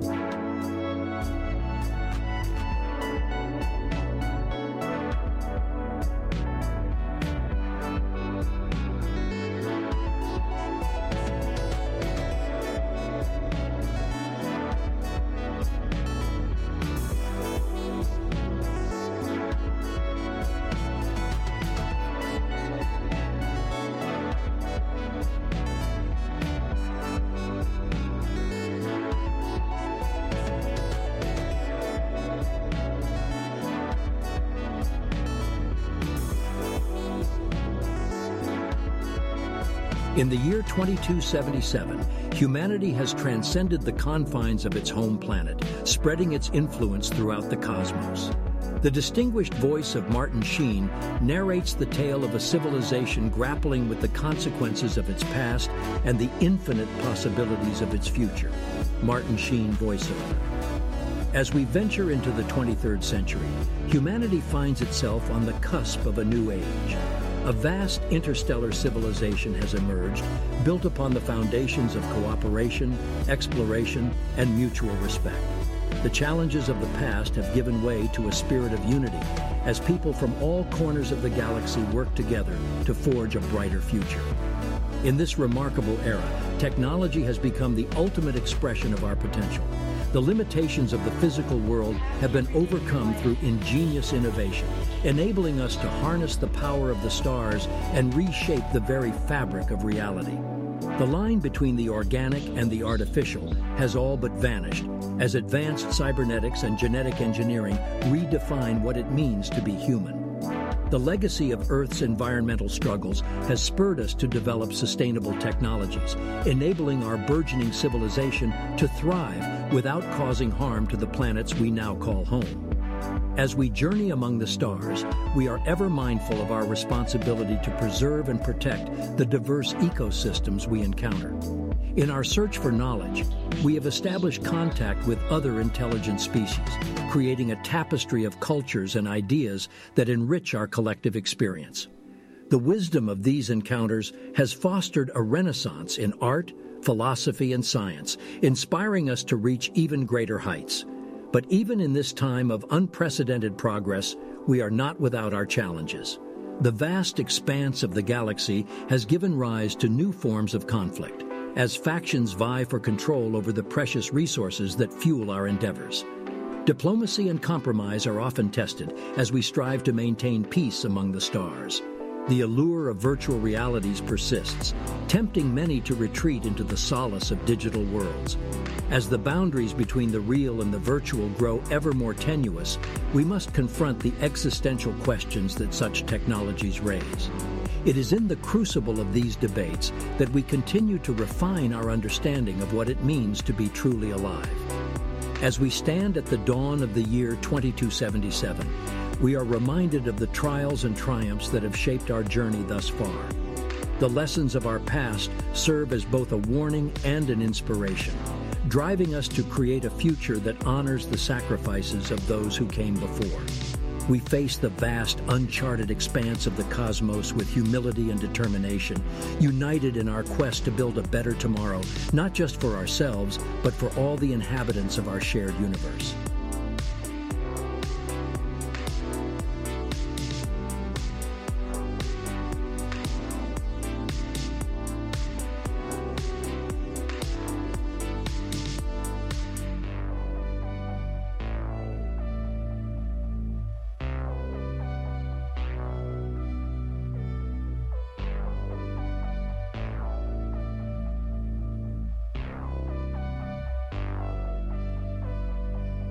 Masatoshi Ito is a Japanese businessman who played a pivotal role in the global success of the 7-Eleven convenience store chain. Born on April 23, 1924, in Tokyo, Japan, Ito is the founder of 7 & I Holdings Company, Limited, the parent company of 7-Eleven Inc. Ito's journey with 7-Eleven began in the 1960s when he visited the United States and encountered the Southland Corporation's convenience store chain, which operated under the 7-Eleven brand. Impressed by the business model and recognizing the potential for such stores in Japan, Ito decided to introduce the concept in his home country. In 1973, Ito opened the first 7-Eleven store in Tokyo, Japan, through a joint venture between his family's retail company, Ito Yokado, and the Southland Corporation. The store was an instant success, and the company quickly expanded its operations across Japan.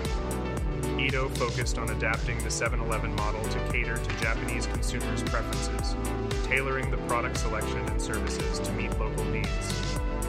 Under Ito's leadership, the Japanese 7-Eleven stores implemented several innovative practices, such as point-of-sale systems, which streamlined inventory management, and the introduction of fresh food items, which differentiated the brand from its competitors. These innovations were later adopted by 7-Eleven stores worldwide. In the 1990s, the Southland Corporation faced financial difficulties, and Ito Yokado, along with its subsidiary 7-Eleven Japan, acquired a majority stake in the company in 1991. Masatoshi Ito's vision and guidance helped revitalize the 7-Eleven brand, and the company expanded globally, becoming the largest convenience store chain in the world. In 2005, Ito Yokado and 7-Eleven Japan formed 7 & I Holdings Company, Limited, consolidating their retail businesses under one corporate entity. Masatoshi Ito served as the chairman of 7 & I Holdings until his retirement in 2012. Ito's leadership and innovative approach to the retail industry have left a lasting impact on the global convenience store market. Today, 7-Eleven operates more than 70,000 stores in over 17 countries with a strong presence in Asia, North America, and Europe, and it continues to grow as a leading retail brand.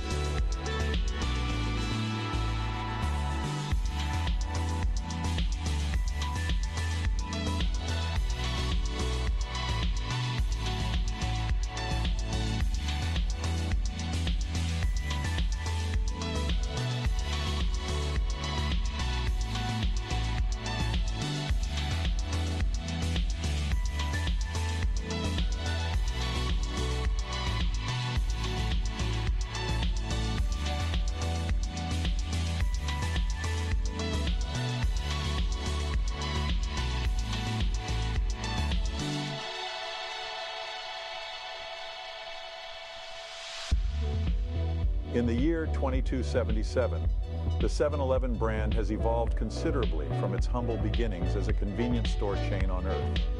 As humanity expanded its reach throughout the cosmos, 7-Eleven adapted to the changing landscape of commerce and the needs of the interstellar population. 7-Eleven now operates a vast network of convenience stations scattered across various planets, moons, and space stations throughout the galaxy. These outposts offer a wide range of products and services catering to the diverse inhabitants of the interstellar community. In addition to providing basic necessities, 7-Eleven has become a hub for interplanetary travelers, offering fueling stations for spacecraft, lodging facilities, and communication services to help individuals stay connected with friends and family across the cosmos. The company's innovative spirit, which was a hallmark of its success in the 20th and 21st centuries, continues to drive its growth and adaptation to new environments. 7-Eleven leverages cutting-edge technologies such as advanced robotics, artificial intelligence, and teleportation to streamline its operations and enhance customer experiences. The brand has also embraced sustainability, employing advanced energy systems and waste management techniques to minimize its ecological footprint on the planets it serves. 7-Eleven's commitment to adapting its product offerings to local cultures and preferences has been a key factor in its success throughout the galaxy. The company collaborates closely with the various species and civilizations it encounters, ensuring that its stores cater to the unique dietary, cultural, and environmental needs of each community. As a testament to its enduring appeal, 7-Eleven remains a symbol of comfort and familiarity for travelers in the year 2277. The company's ability to anticipate and adapt to the ever-changing needs of an interstellar society has allowed it to maintain its position as a leading retail brand, providing convenience and solace to those journeying among the stars.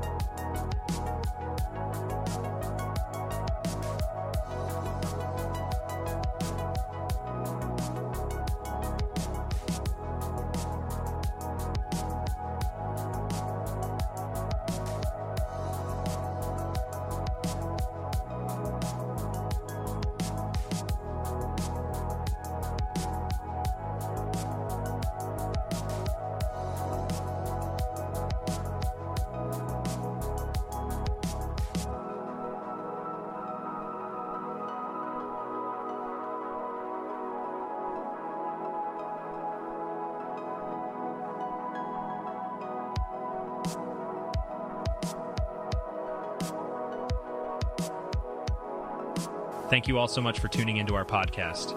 We genuinely appreciate your support and your time spent listening to our discussions and stories.